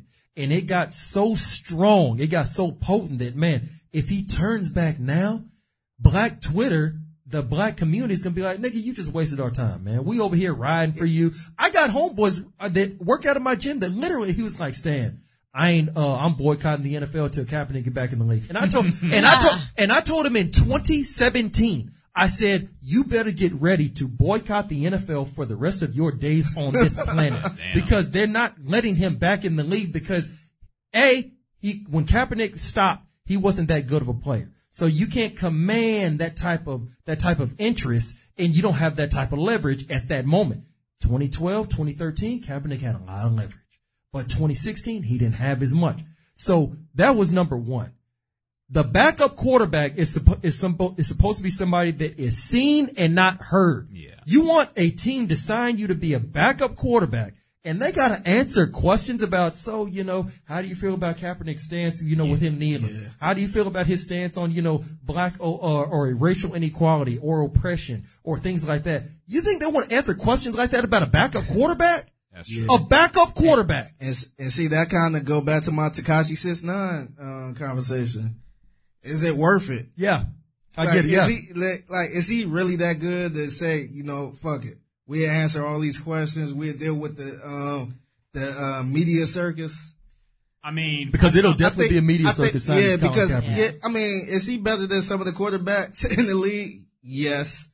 But are those teams like real contenders where if they get him, they could get somewhere? Probably not. So I just think people, I kind of understand why people saying, you know what, I don't want to deal with that type of thing, especially if you're going to be a backup. Yeah. It's one thing if you're a starter and then not get back to the old cap. And not to mention, man, the sponsors that you're losing. I know that, back when the kneeling situation was going on in the NFL, I know, like my barber, he cuts a lot of the Houston Texans, players' heads.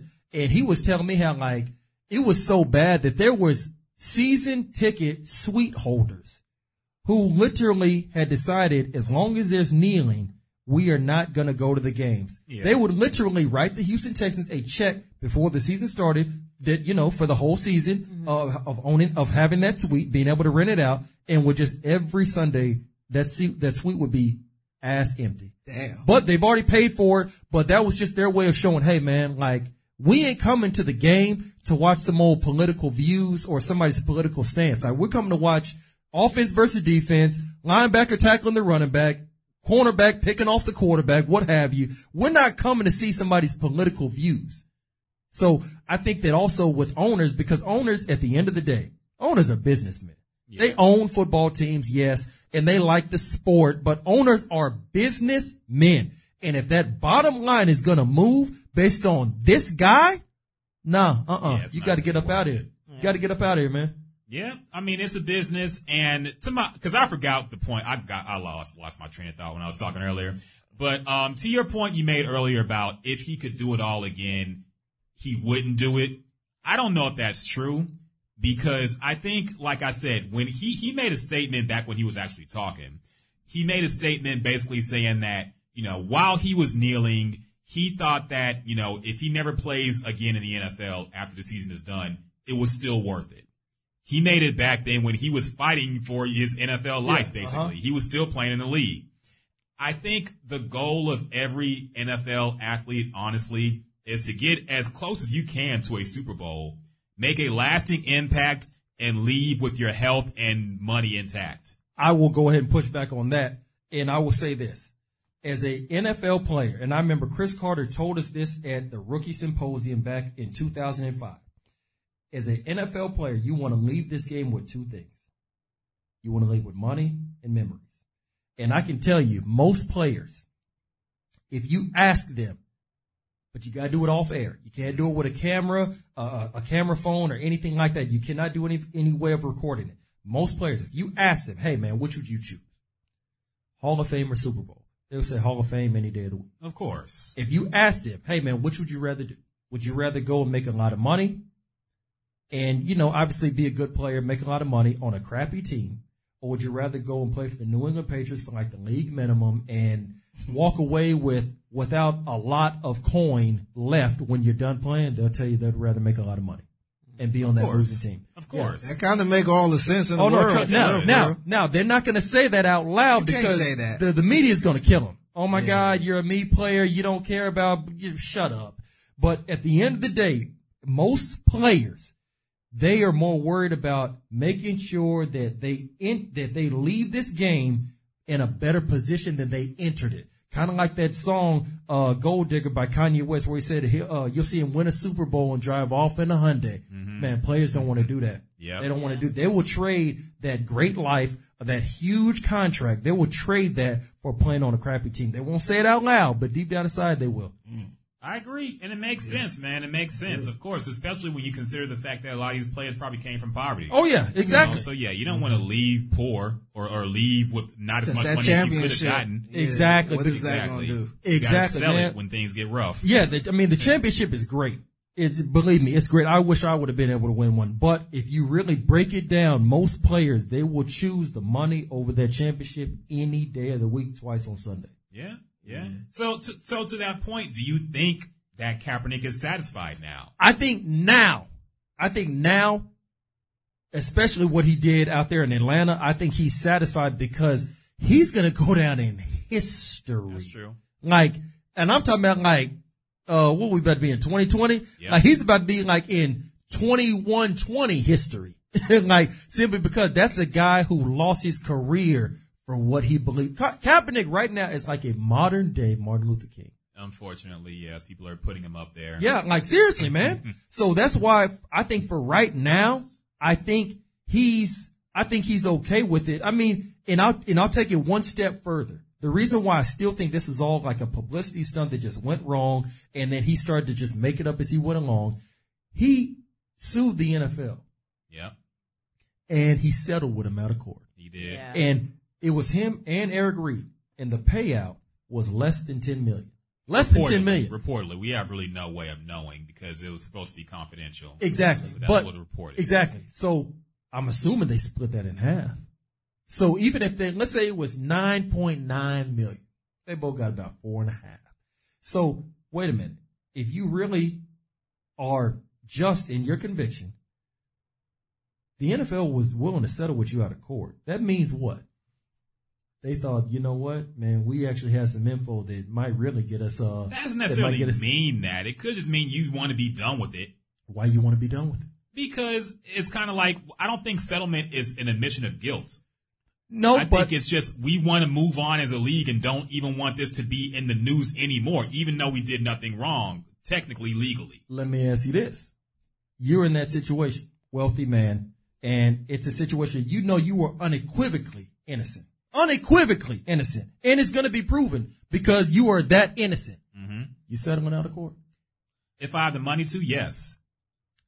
Because, number one, the pressure and stress of a ongoing trial, the ongoing legal fees, and the but you're wealthy, so the legal fees don't mean nothing to you. But see, in the court of public opinion, people gonna say, "Oh, he did it because he settled." That's true. Because you see a lot of celebrities who settle for, these, allegations, and we say, "Damn, he did that." But I mean, it could be a thing where they like, you know what? I just want to get it over with and move on because this is holding me up right now, going back and forth to court. And I mean, I think that, for him to go and obviously take the settlement money, which, like I said, it wasn't dumb for him to do. Like, they're going to give you some money, you take it. But for them to do that, and then now you have a problem with your former employer who you already have sued to not want you back in the building. Yeah. You sued your former employer. And now it's, hey man, I have the right to be. You still gonna give me that job? Yeah. Even though I already sued you. I sued you last year. Yes. But man, like, y'all gonna let me back up in there, man? Like, yeah, it's a weird look. It's weird because, like, honestly, why didn't he do what Eric Reed did? Because I don't see nothing wrong with what Eric Reed is doing. He got to make his living. He got to, take care of his family. He's still playing in the NFL. I don't understand why people kind of bash him because they're like, oh, you still collecting the check. Like, he's still standing up for what he believes.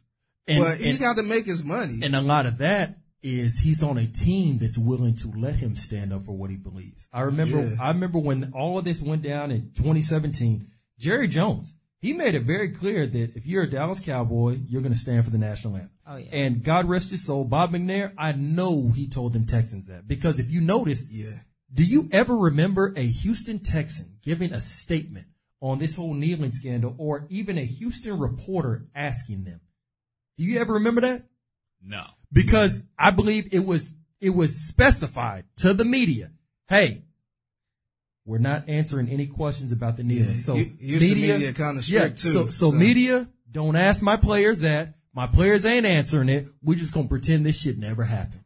And so you see Seattle, obviously with Michael Bennett, they allowed him to do that with Paul Allen. You see certain other players throughout the league. I think it's a few guys on the Patriots. And you'll see certain teams have certain owners that are like, okay, you know what? I'm willing to let you express yourself. But man, you down here in the South, and I don't care what nobody say, man. Remember, it's different, man. This is the South. Remember that. Let's all remember the Civil War. Let's all remember what the Civil War was about. The North versus the South. So this is still a Confederate area. Let's go ahead and remember that. Jerry Jones from where? Arkansas. In the South. Bob, I believe Bob McNair is from Houston, correct? Or I know he's from the South. I know he's been here for years. Exactly. So in their mind, hey man, you gonna do what the fuck I tell you. I'm gonna go ahead. I'm gonna pay you all this money. But you're older white men exactly. too. You gonna do what the fuck I tell you. Period. Yeah. Like plain and simple. It's different in the South too, because like with me living in Cleveland, whenever the national anthem come on, a lot of people stand up out of respect and all that stuff, but it's not that big of a deal. Yes. Here it's like shh. Yes. Yeah. And people sitting there like this looking serious and tear dropping from the damn anthem. Oh, so it's like, oh shit. Like they really take that shit serious. Very much so, man. And that's why, to your point, like, I remember when all that went down, like, Jerry Jones made it very clear. All of his players, and like, notice, Dez Bryant. We all know Dez Bryant, hothead. He don't mind saying what's on his mind. Dez Bryant stood for that national anthem. Yeah. Simply because, you know what? That man that pays me $14 million a year, I want to continue to get paid that, so I'm gonna go ahead and do exactly what he says. Well, killed him for that too. He said he got kids to feed, and they were like, you gonna stand for nothing? Exactly. At the end of the day, man, that shit do not matter, man. You could sit in church every single Sunday. That don't mean you holier than thou. You know what I mean? Like, we can sit here and stand for the anthem. That don't mean we support it or we, we praise by it. And I remember, like I said, one of my homeboys, he was like, Stan, anybody who don't stand for the national anthem is, sell out this and that. And I said, bruh, you'd be calling me that right now, because if I was still playing and I'm playing for the Houston Texans or let's say the Kansas City Chiefs, I am standing for the national anthem. Oakland Raiders, Al Davis, he was a little bit more, he was a little bit more lenient with allowing you to show your personality. But if I'm on one of these teams where I got one of these owners that ain't about all that, man, I'm standing. And this is why, because in our community, they want you to ride for the cause so much. And I get that. I respect that. But here's where I push back on it. Because guess what? If you go and you sit and you kneel for that national anthem and you wind up getting blackballed from the NFL, let's say somehow, some way, Colin Kaepernick gets starts falling on hard times where he's having money problems. Them same black people that told you to kneel, are they gonna help you pay your bills? Yeah. They're gonna be like, well, man, you should have managed your money better. Yeah. That's exactly why I'm not worrying about everybody else when I got to make that decision. I worry about me, my family, and our little cocoon in my world. I'm not worried about, well, man, I don't want people to call me a sellout or this, that, and the other, man, because when you need something, oh no, they're not going to pick up the phone, but they're right behind you when you're down for the cause. So that's why, Somebody tried to call me out because I was talking about the NFL a couple years ago, and I'm like, oh yeah, you a sellout, blah, blah, blah. And they love saying that. And then the first thing I said was, well, I got to cover the NFL. I got to cover the games. I work for a sports station. Like, oh, blah, blah, blah. I'm like, well, once you pay my salary, exactly, I'll stop watching. Yeah, pay my salary right now. I'll stop watching. And that's what I hate. It's just the lack of discretion and just the lack of common sense. Like, these guys are out here getting paid a lot of money. You think you are going to have any job on God's green earth where you get paid a lot of money and there ain't some bullshit you got to deal with? Like, come on, and so I think for a lot of people, they look at from their standpoint of, let's say they make $50,000 a year. So they're like, okay, well, what? He's making 10, 12 million a year. So you know what? Like, he should be good if he stops playing. Why would he stop playing when he still has the ability to? He's doing something he loves. So let him go ahead and do something he loves. I get both sides of it. I think that a lot of fans do not see it from the player standpoint of, he's trying to feed his family. Yeah. That's what he's trying to do. Don't get in his way, because also, if every player goes and kneels in the NFL, every black player, you trying to tell me that cops still ain't going to shoot unarmed black men? Yeah, that's a whole nother thing. It got so watered down. Yeah, anyway. I don't understand why people still. You're bringing attention to it, but man, that is not going to change that. Yeah. How that's going to change is when cops start getting incarcerated, they get their pension taken, they start getting thrown in jail. And I don't mean for, 5 years like old girl up there in Dallas got. I'm talking about 20, 30, 40 years where they got, where they can barely walk straight. Get charged for murder. Yeah, like where they're coming out when they're 70, losing their pension, things like that. That's what'll change things. But kneeling, everybody kneeling is not going to change it. I get it. You're bringing awareness to it. But that's not actually going to change. Yeah, that's not going to change white cop named Bobby shooting black kid in the hood named Trayvon. It's not going to stop that. It's just not. Mm-hmm. That's what Jay said, and they killed him for that too. Yeah. So, I mean. That's why I kind of respect what Eric Reed do. Like, he's still getting a check. Mm-hmm. Like, so what? But he's still talking about the cause. Yeah, he does. Like, Colin Kaepernick could have been playing in the league and still talking about the cause, bringing awareness. Where now? Fair.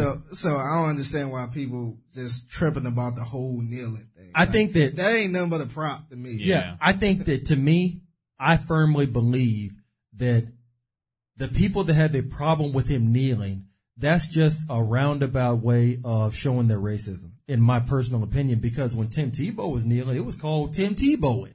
He would kneel, but before the game and do his little prayer or whatever. Nobody had a problem with that. Yeah. But you want to go and obviously get on this man because he's kneeling. Yes, he's doing it during the national anthem. That's going to piss off a lot of people from the armed forces, a lot of veterans, like my father included. My grandfather fought for this country. Exactly. He died for this country. So I understand that aspect of it, but I think anybody who was taking it as he's disrespecting the national anthem, you are intentionally being naive and you're intentionally being deaf, because he said it way back when that why he was doing it. To me, I think that when they see a player, because there's always going to be a level of envy, jealousy, and spite when it comes to athletes. They see an athlete doing something that is out of the regular lane of just simply doing what the fuck you're supposed to do, doing what you're told. And then it's a black player. Mm-hmm. That right there just adds more fuel to the fire. And then he's kneeling during the national anthem. So if you want to misinterpret what he's doing, you have ample reasons to do it. It doesn't mean you're right. It just means you have ample reasons to misinterpret what he's saying. But I personally believe if you're a Republican, you're a Trump supporter, something like that, and he definitely doesn't do nothing to help it the way he adds so much gasoline to the fire, you give them obvious reasons to, but anybody with a brain can tell why he's doing that. I just think a lot of people firmly believe you're an athlete, shut up and dribble.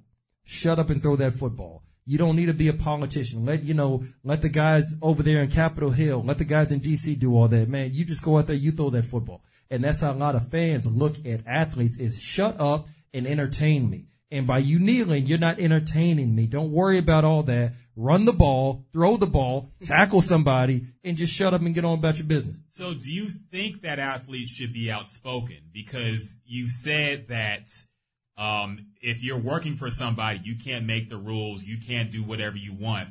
But at the same time, it seems like you're arguing that, athletes are more than that and should be able to say more than that. To the question you just asked me, that is based on that person individually, simply because certain guys are outspoken and certain guys actually are oriented on all the issues. There's a lot of players, man, they don't really know all the facts about police brutality. And because they know that, hey, man, I play football. That's what I do. That's what I know. That's what I'm going to speak on. That's why you see certain guys leave the game. They don't get involved in broadcasting because they know, hey, man, talking is not my strong point. I don't know about everything. I can't give my articulated response. So they're simply they're not going to touch that. Certain players like a Malcolm Jenkins or like an Anquan Bolden, yeah, they're going to speak out because that's what they do. They know about what they're saying. But certain guys, man, I just want to play football. I want to go home, be with my kids, and that's it. So to the question you just asked me, I think it's all just based on that specific player. I feel you. But I think that also,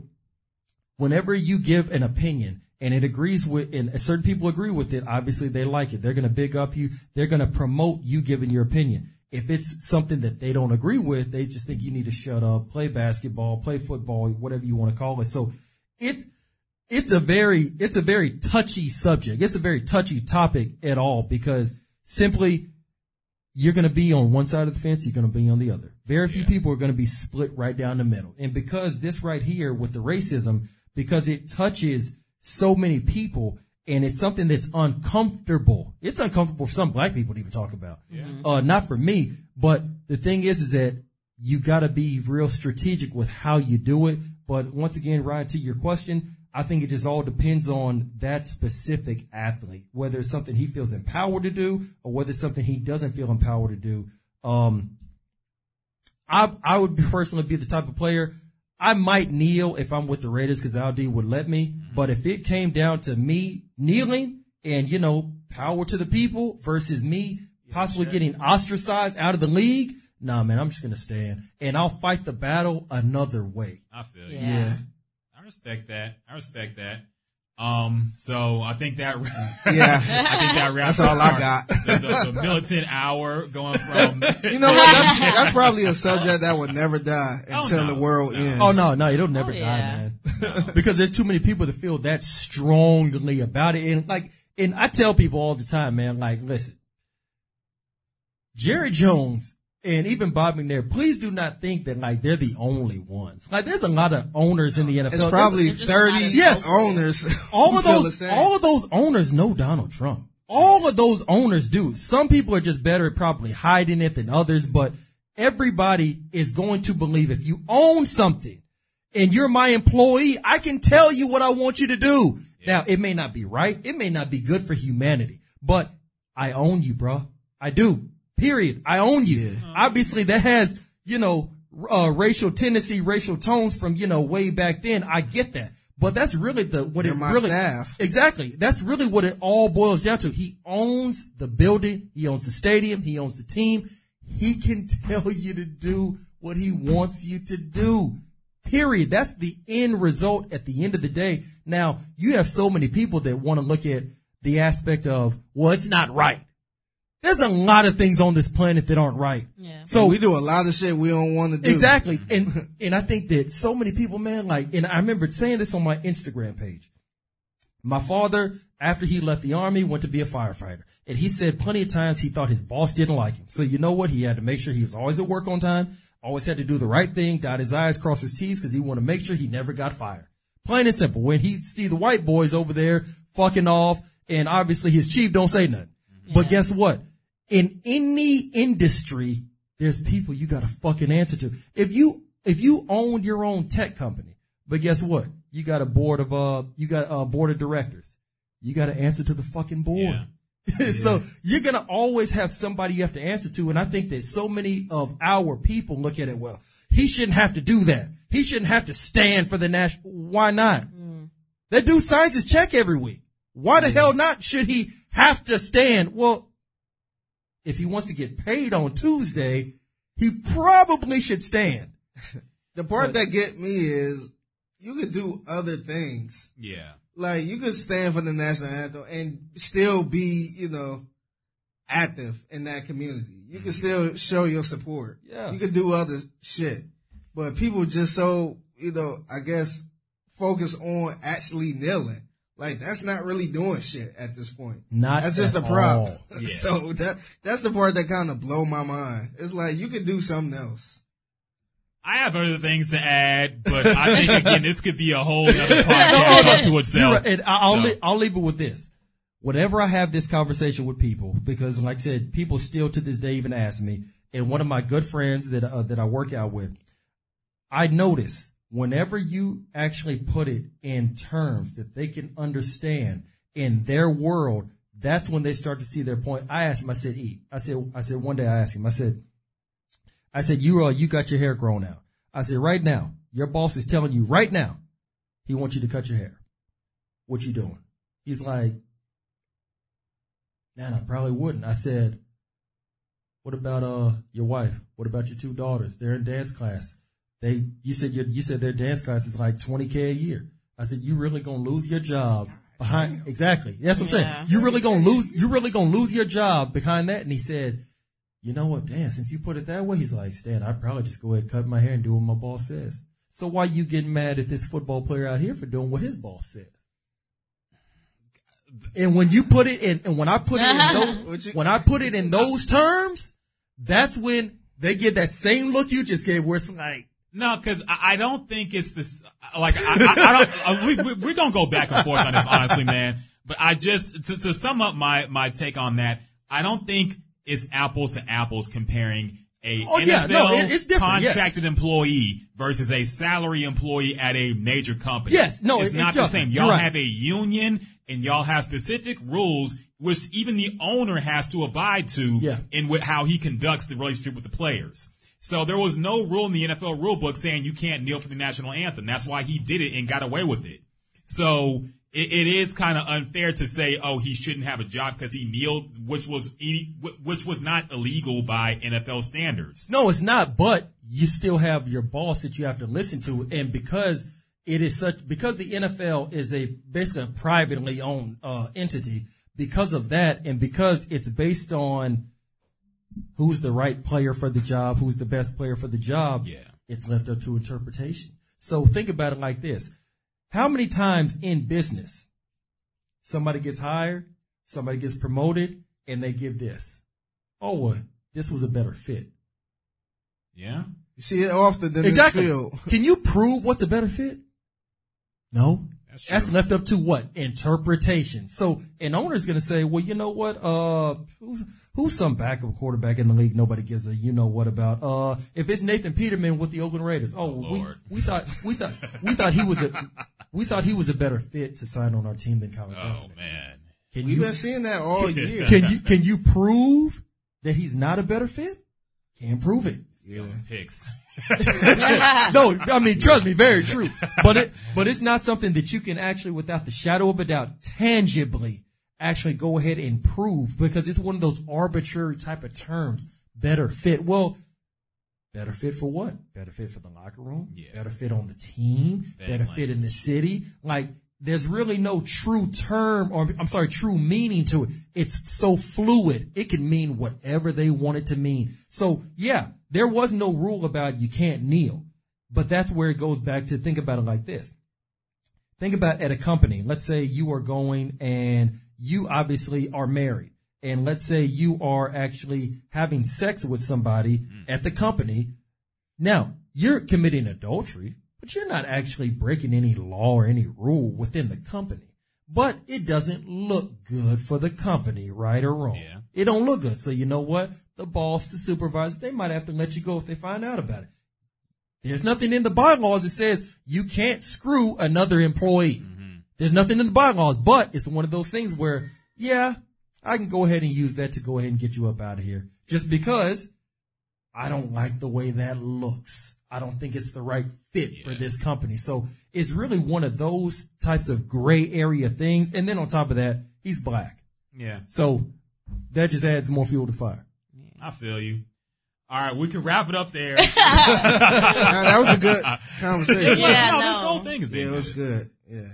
Other things. Well, fuck, we'll get into this now. Some kind of brought it up earlier.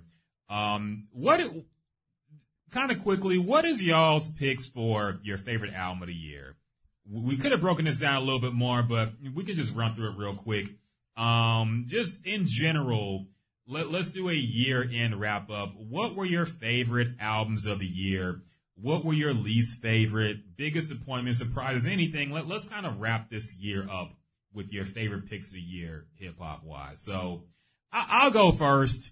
My favorite album, I thought about it. It was kind of between Little Brother, May the Lord Watch, I think it's called, and the Freddie Gibbs and Madlib album, Bandana. Yeah. I gotta go with Freddie Gibbs, man. That album is just too hard. That's really one of the main albums I keep going back to over and over again. Yeah. So I named that my official album of 2019. I was thinking about album of the decade, but that's just too hard, man. Yeah, it's a 10 years is a long time. That's a lot, yeah. We gotta say that for some other podcast, maybe. But, of the year, and it was a good year for hip hop, I thought. A lot of good albums came out. My biggest disappointment, I gotta say it, Schoolboy Q, Crash Talk. What? The biggest disappointment. Wow. I'm not saying the worst, biggest disappointment in that I liked the Blank Face LP a lot. I was looking forward to this, and I listened to it once and never went back to it. Damn. You know, I think that's one of my favorites. Really? Me too, actually. I just think he fell off with that one, man. That's one that I went back and played. Damn. Yeah.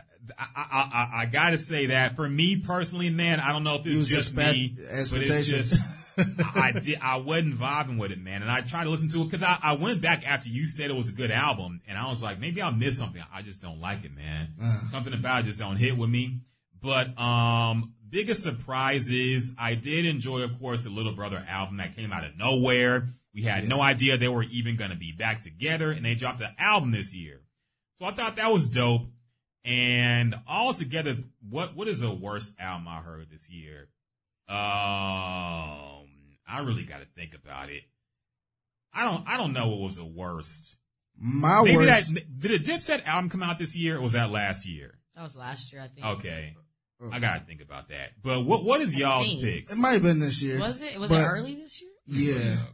But, my worst album was Chance the Rapper. Okay.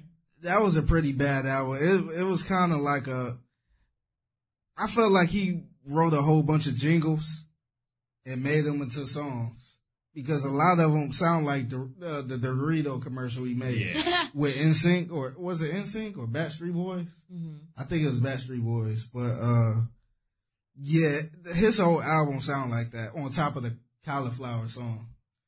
So I think that was my worst album. Okay. But I agree with you on the Freddie Gibbs and Madlib. I love that album. That was a pretty dope album. I enjoyed the Meg Thee Stallion. Okay. Whatever that was. Fever. Yeah, I enjoyed that. I went back to that a couple times. I think Jim Jones had a great album. Mm-hmm. I think that should be nominated for Album of the Year in the streets. Okay. Who else? I'm kind of scrolling through now. It was somebody else. You guys like that Tyler album? Yeah, Tyler album was pretty good. It was pretty good. Yeah. I like Schoolboy Q album. I thought it was a good album. Yeah, I'm trying to think what else off the top of the head. Oh yeah, biggest surprise for me. Sorry to cut you off. I like that Jaden Smith album. Jaden Smith? Yeah, okay. I like that one a lot, man. I go back to it quite a bit. I did like Westside Gun. I like Westside Gun and them album, the album they dropped. I forgot which album it was because they've been dropping a lot of shit. But that was another album I kept going back to. Okay. But yeah, I think it been a pretty good year. I think so too. My other disappointment too was Earl Sweatshirt. Yeah, I was pretty that disappointed. Might take it for me too. That was actually worse than the Schoolboy by a good amount. Yeah, that gotta take it for me. Shit, man. Yeah, another nominee. Yeah, another nominee for me. Probably that Fab Summertime Shootout. Yeah, as worst. I would probably say disappointed. Mm-hmm. I was a little disappointed at that because I thought it would have been a little bit. I heard a little too much auto tune. Mm-hmm. From with Fab. Yeah. And it's hard to, get that with Fab. A surprise decent album. I don't know if that's a nominee, but a surprise decent album. Believe it or not, for me was Busy Bone. Really? Yeah. Look, we didn't even talk about that.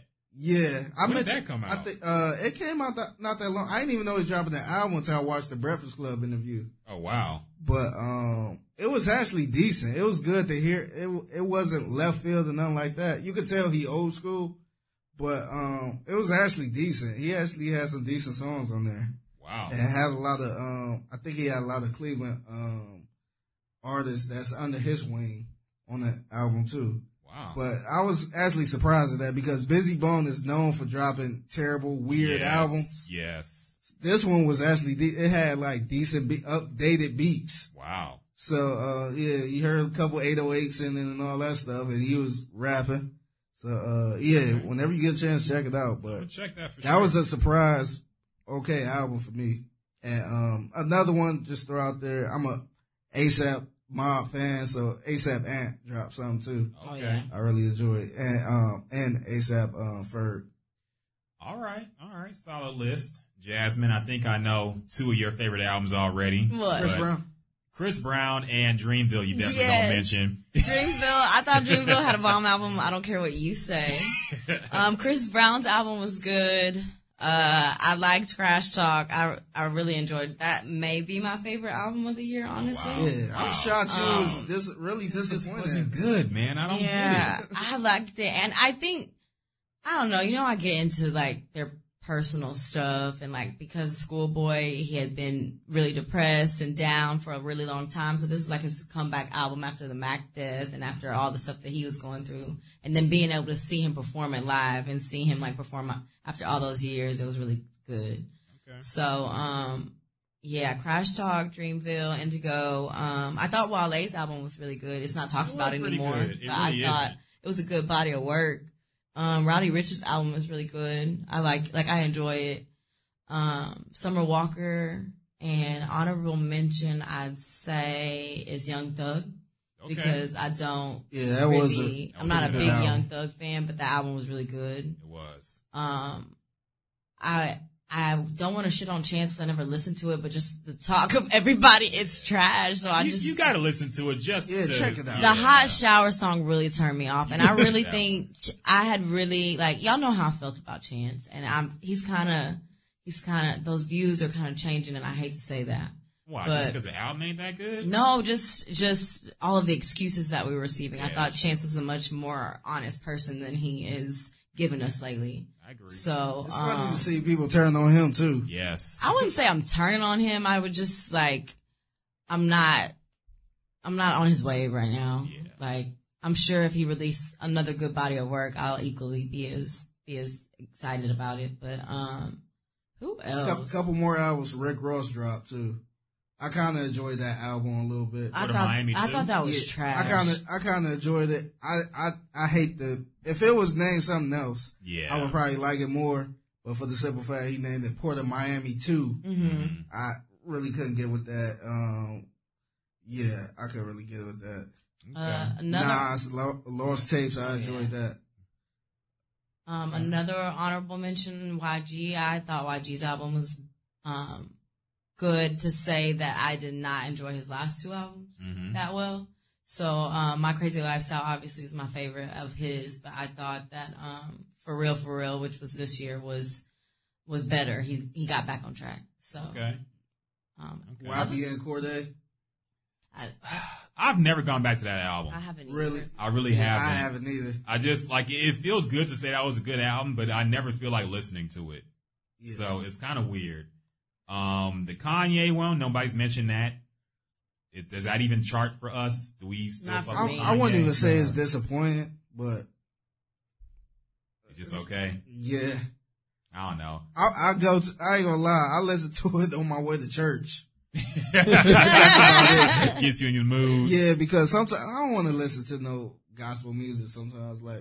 It's something about gospel music. It's man, I'm not really in the mood for that. I kind of want to hear some 808s. I want to hear some rapping. I know what you mean. But I don't want to go to church bumping no, ratchet ass music. Yeah. So Kanye, that album might stick around for a minute though, honestly. Yeah.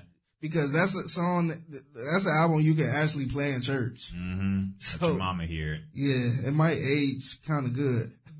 I wouldn't put the album in my top 10 favorites, but I would put Follow God as probably one of my top 10 favorite songs of the year. Follow God. I like that song a lot.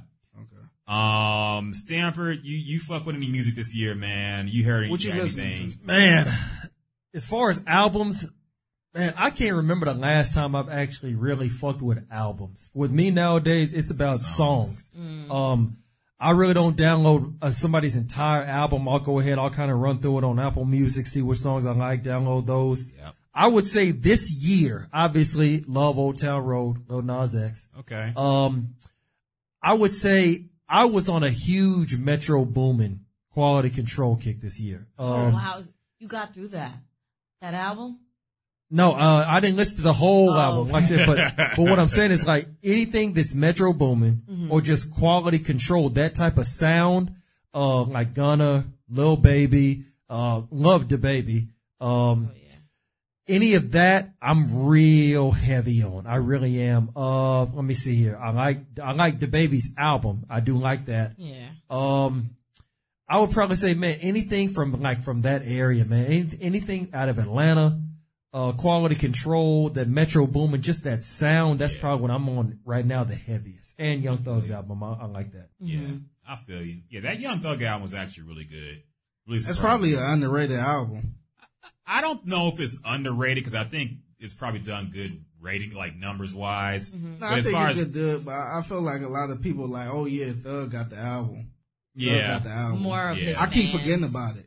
He just released like a deluxe version or something like that. I haven't bothered to look at it, but he did. Probably added one song. Oh, he got that song with Travis. Oh, that's what it is. I think it has a couple more songs too.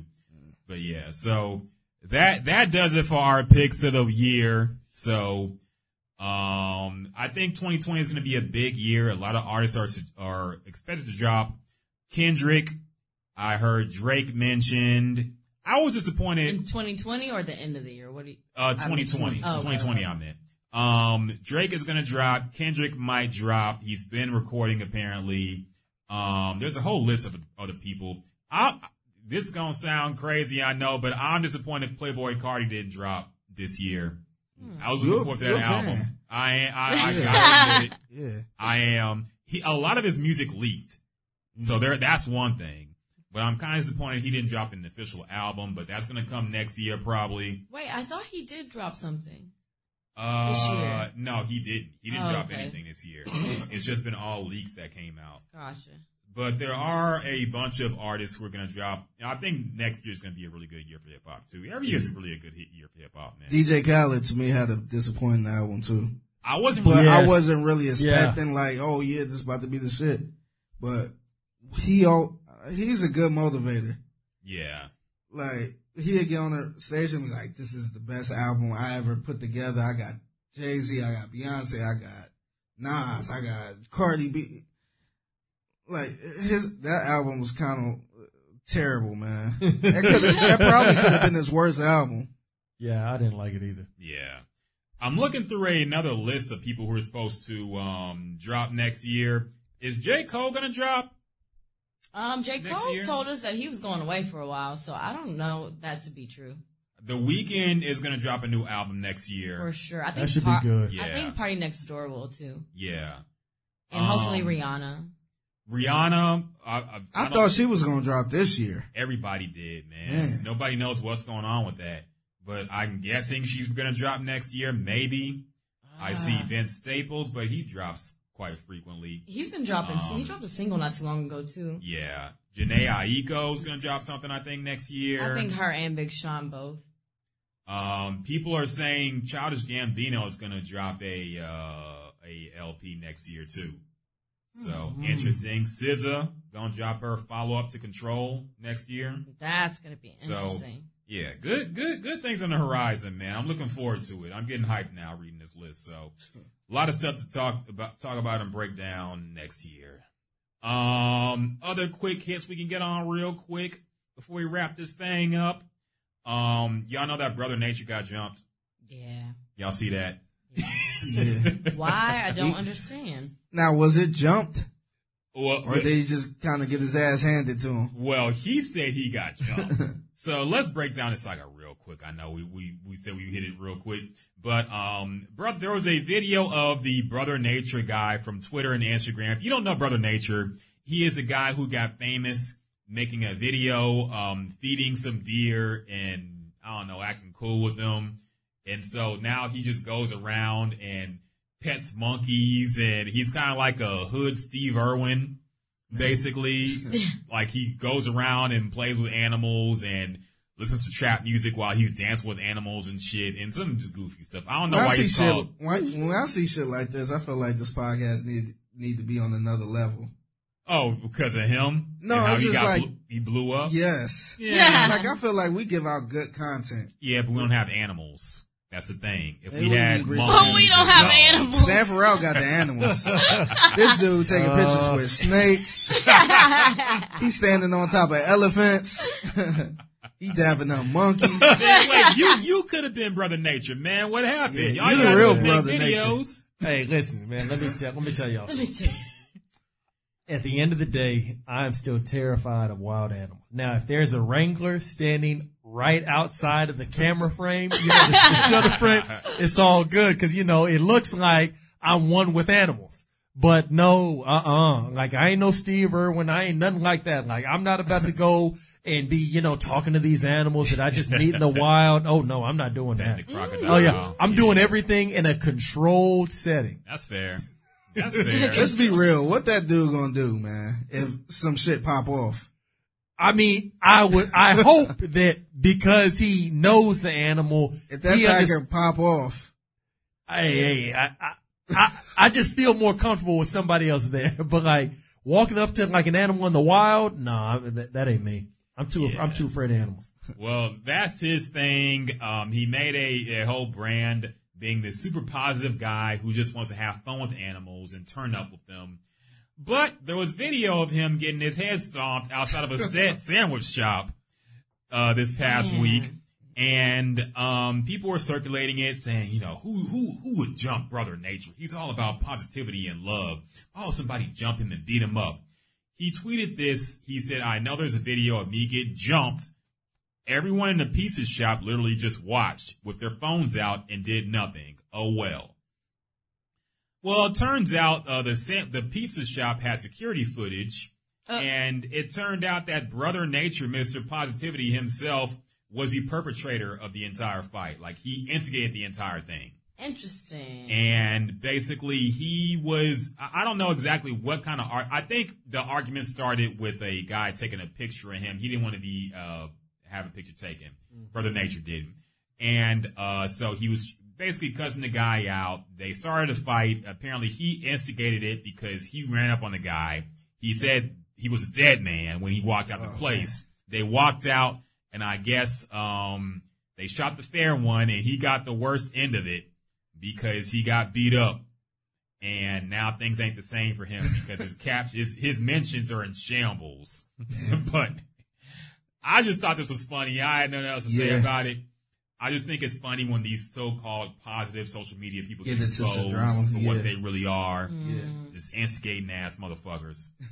But so Brother Nature, I don't know if Brother Nature is canceled, but I think his videos ain't hitting the same no more. Other things, Andre 3000 had a podcast with Rick Rubin. And in this podcast, he basically said that he hasn't made any new music despite reports that he was recording something. He said that he hasn't recorded anything. He hasn't made any music, and basically he doesn't have the inspiration to do anything. He said his focus is not there. His confidence is not there. He says, I tinker a lot. I haven't been motivated to do a serious project. I would like to, but it's just not coming. Even melody-wise, I'm getting sick of my melodies because they seem like they're tied to something that I know. And basically, he talked about his social anxiety and how he kind of just wishes he wasn't famous at all. But, he can't take that away. So, yeah, I want to hear this whole podcast. I'm sure it's good. Yeah. I didn't even know Rick Rubin had a podcast. Me neither. I didn't either. Me neither. But do you know what it's called? It is called Broken Record. So I'm going to check that out. But, yeah, the breaking news was basically that Andre 3000, for all intents and purposes, is retired and is not going to make anything anytime soon. But he kind of been saying that, though, for a little bit. He always said he not inspired. Yeah. And once in a while, he'll hop on somebody's record. But, yeah, I kind of feel him because if the music he hearing now is not really inspiring him, man. Well, I think it's just like when he was making music, he was coming from a different place, He's been famous for so long now, man. It's hard to stay inspired when, you have everything already and you're living in your own world. Yeah. So when he was coming out, like, he was a hood dude. People forget he was a hood dude coming out, Atlanta, man. Yeah. He was a hood dude.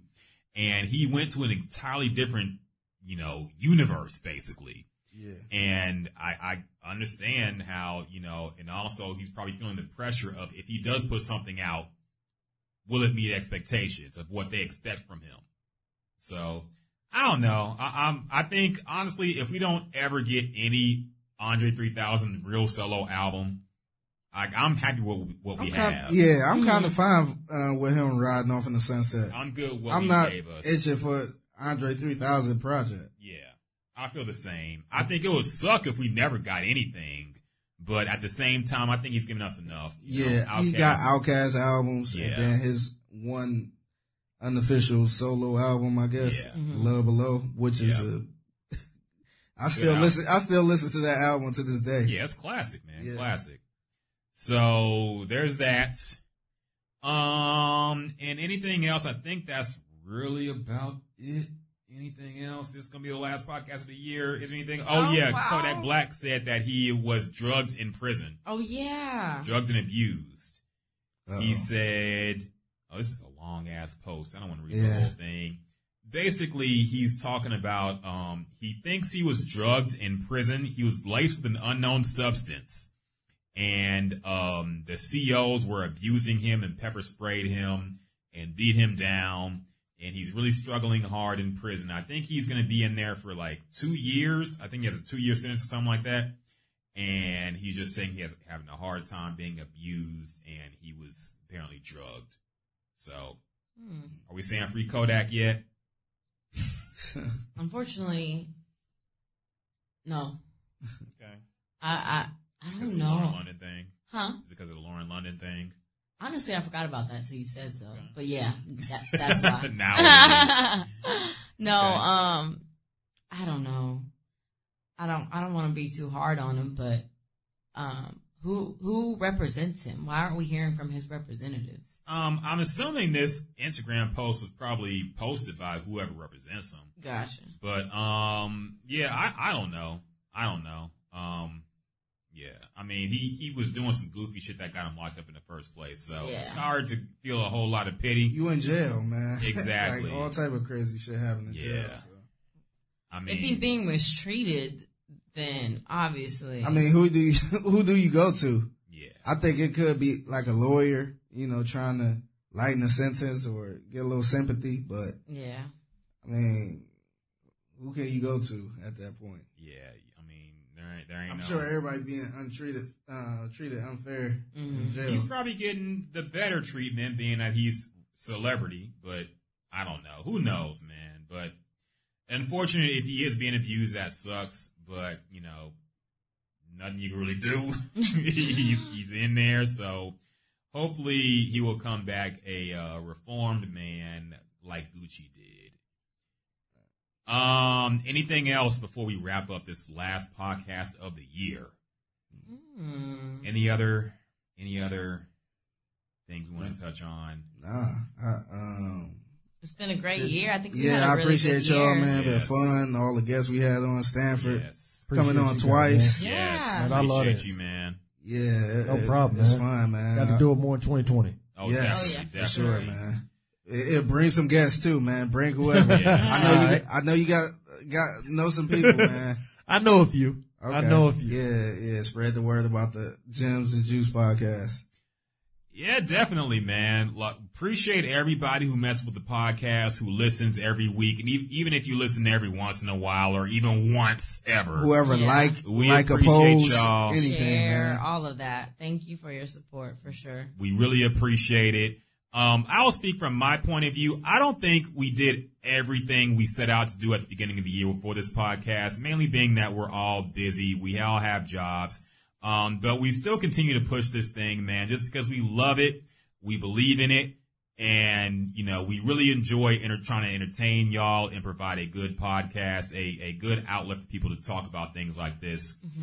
And so next year, we're going to keep continuing to push it, do bigger and better things. We do have plans and things we want to see rolled out. So we plan to and this year was big for us, honestly. Looking back, I think we did a lot of things we did want to do.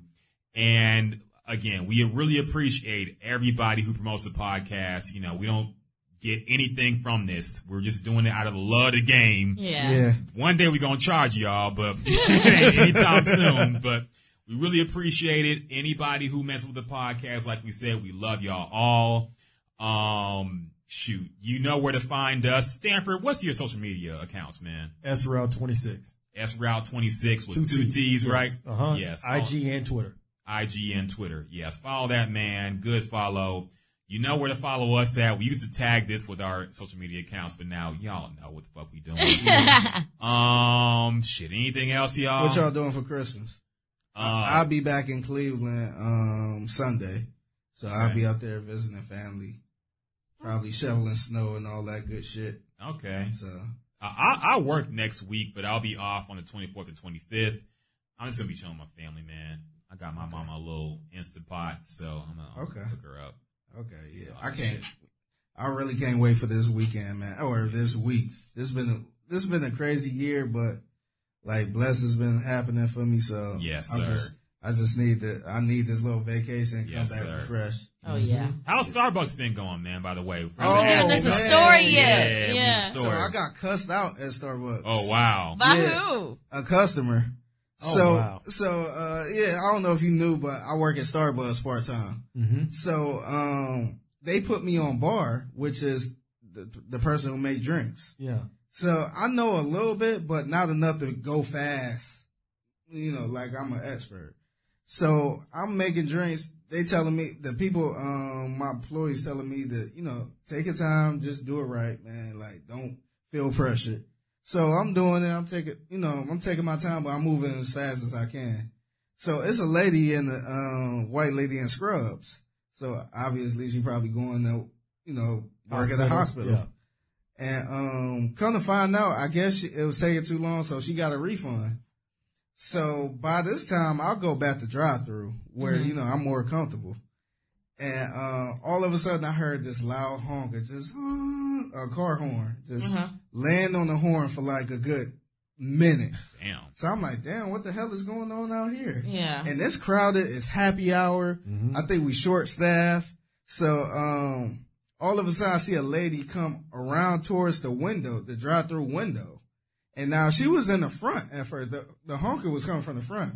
So apparently she walked all the way around to the window. So she close to the passenger seat, or the side where the passenger at, where the customer was at. So she like, well, you're moving fucking slow. Damn. Oh, wow. And I'm like, sorry, man, you know, we're short staffed. It's happy hour. We're trying to, you know, get these customers. And the customer I had in front of me, the car, they was like from the Middle Eastern. Mm-hmm. So they roll their window up. They scared. They don't know what's going on. But this lady like, you're moving fucking slow. I'm like, sorry about that, man. You know, we're short staffed. No, I fucking watched you. You're moving fucking slow. I'm 30 minutes late to work. Well, get out of line. She was just up in arms. You don't gotta have no Starbucks. Yeah, sounds like you're addicted to caffeine. She was screaming like, I'm like, why are you 30 minutes late for work? You're sitting here wasting more time. You could have been at work. So I'm sure they have coffee for you to make it work too. Yeah. I don't know. It's the power of coffee and caffeine and sugar. Very true, man. But some people swear by it. Yeah, but that was kind of the highlight. Some people would have been upset or, you know, mad. But I was just kind of like, damn, I'm getting some good content for the podcast. Yeah, so a lot of people was coming up, are you okay? Don't worry about that. Don't let that bring you down. I'm like, bro, I'm cool. I don't care. I actually thought it was hilarious. Yeah. Like, I had people cuss me out on the phone a couple times, so yeah, I really don't care about that stuff. But that was a highlight. That's hilarious, man. That's hilarious. Well, had things kind of slowed down a little bit? Or are they still picking up because of the holiday season and all that shit? Or? Yeah, it haven't slowed down a lot. Okay. So apparently happy hour is every Thursday now. Okay. Up until Christmas. I see. Yeah, so unless it's Christmas, then no, but like every Thursday this month is happy hour. Okay. So a lot of people just go nuts. Yeah, I get it. All right. So if anybody wants to drop by Starbucks for happy hour, you got the inside scoop here. I'm not working there for the rest of the year, so y'all can go whenever. Cuss everybody else out there. Yeah. Shout out to my Starbucks family too, man. Yes. We had, that's where I had to do the gifts, the Secret Santa shit. Yeah. I feel you, man. Yeah. All right, man. Fuck it. Let's wrap this one up. For the last podcast of 2019, this is my, fuck it. How do I close this out usually? It's been fucking Thank you, Stanford Route. Thank you for Stanford coming Route. through, man. Thank you. Thank you. Appreciate you guys. Last time. Yes. For my girl Jasmine, for my man, the hardest man, working man in radio to this day, Figgy Fig. I am Ryan Rocket, and this is the Gems and Juice podcast, y'all. Peace. Happy New Year. Happy New Year. Merry Christmas.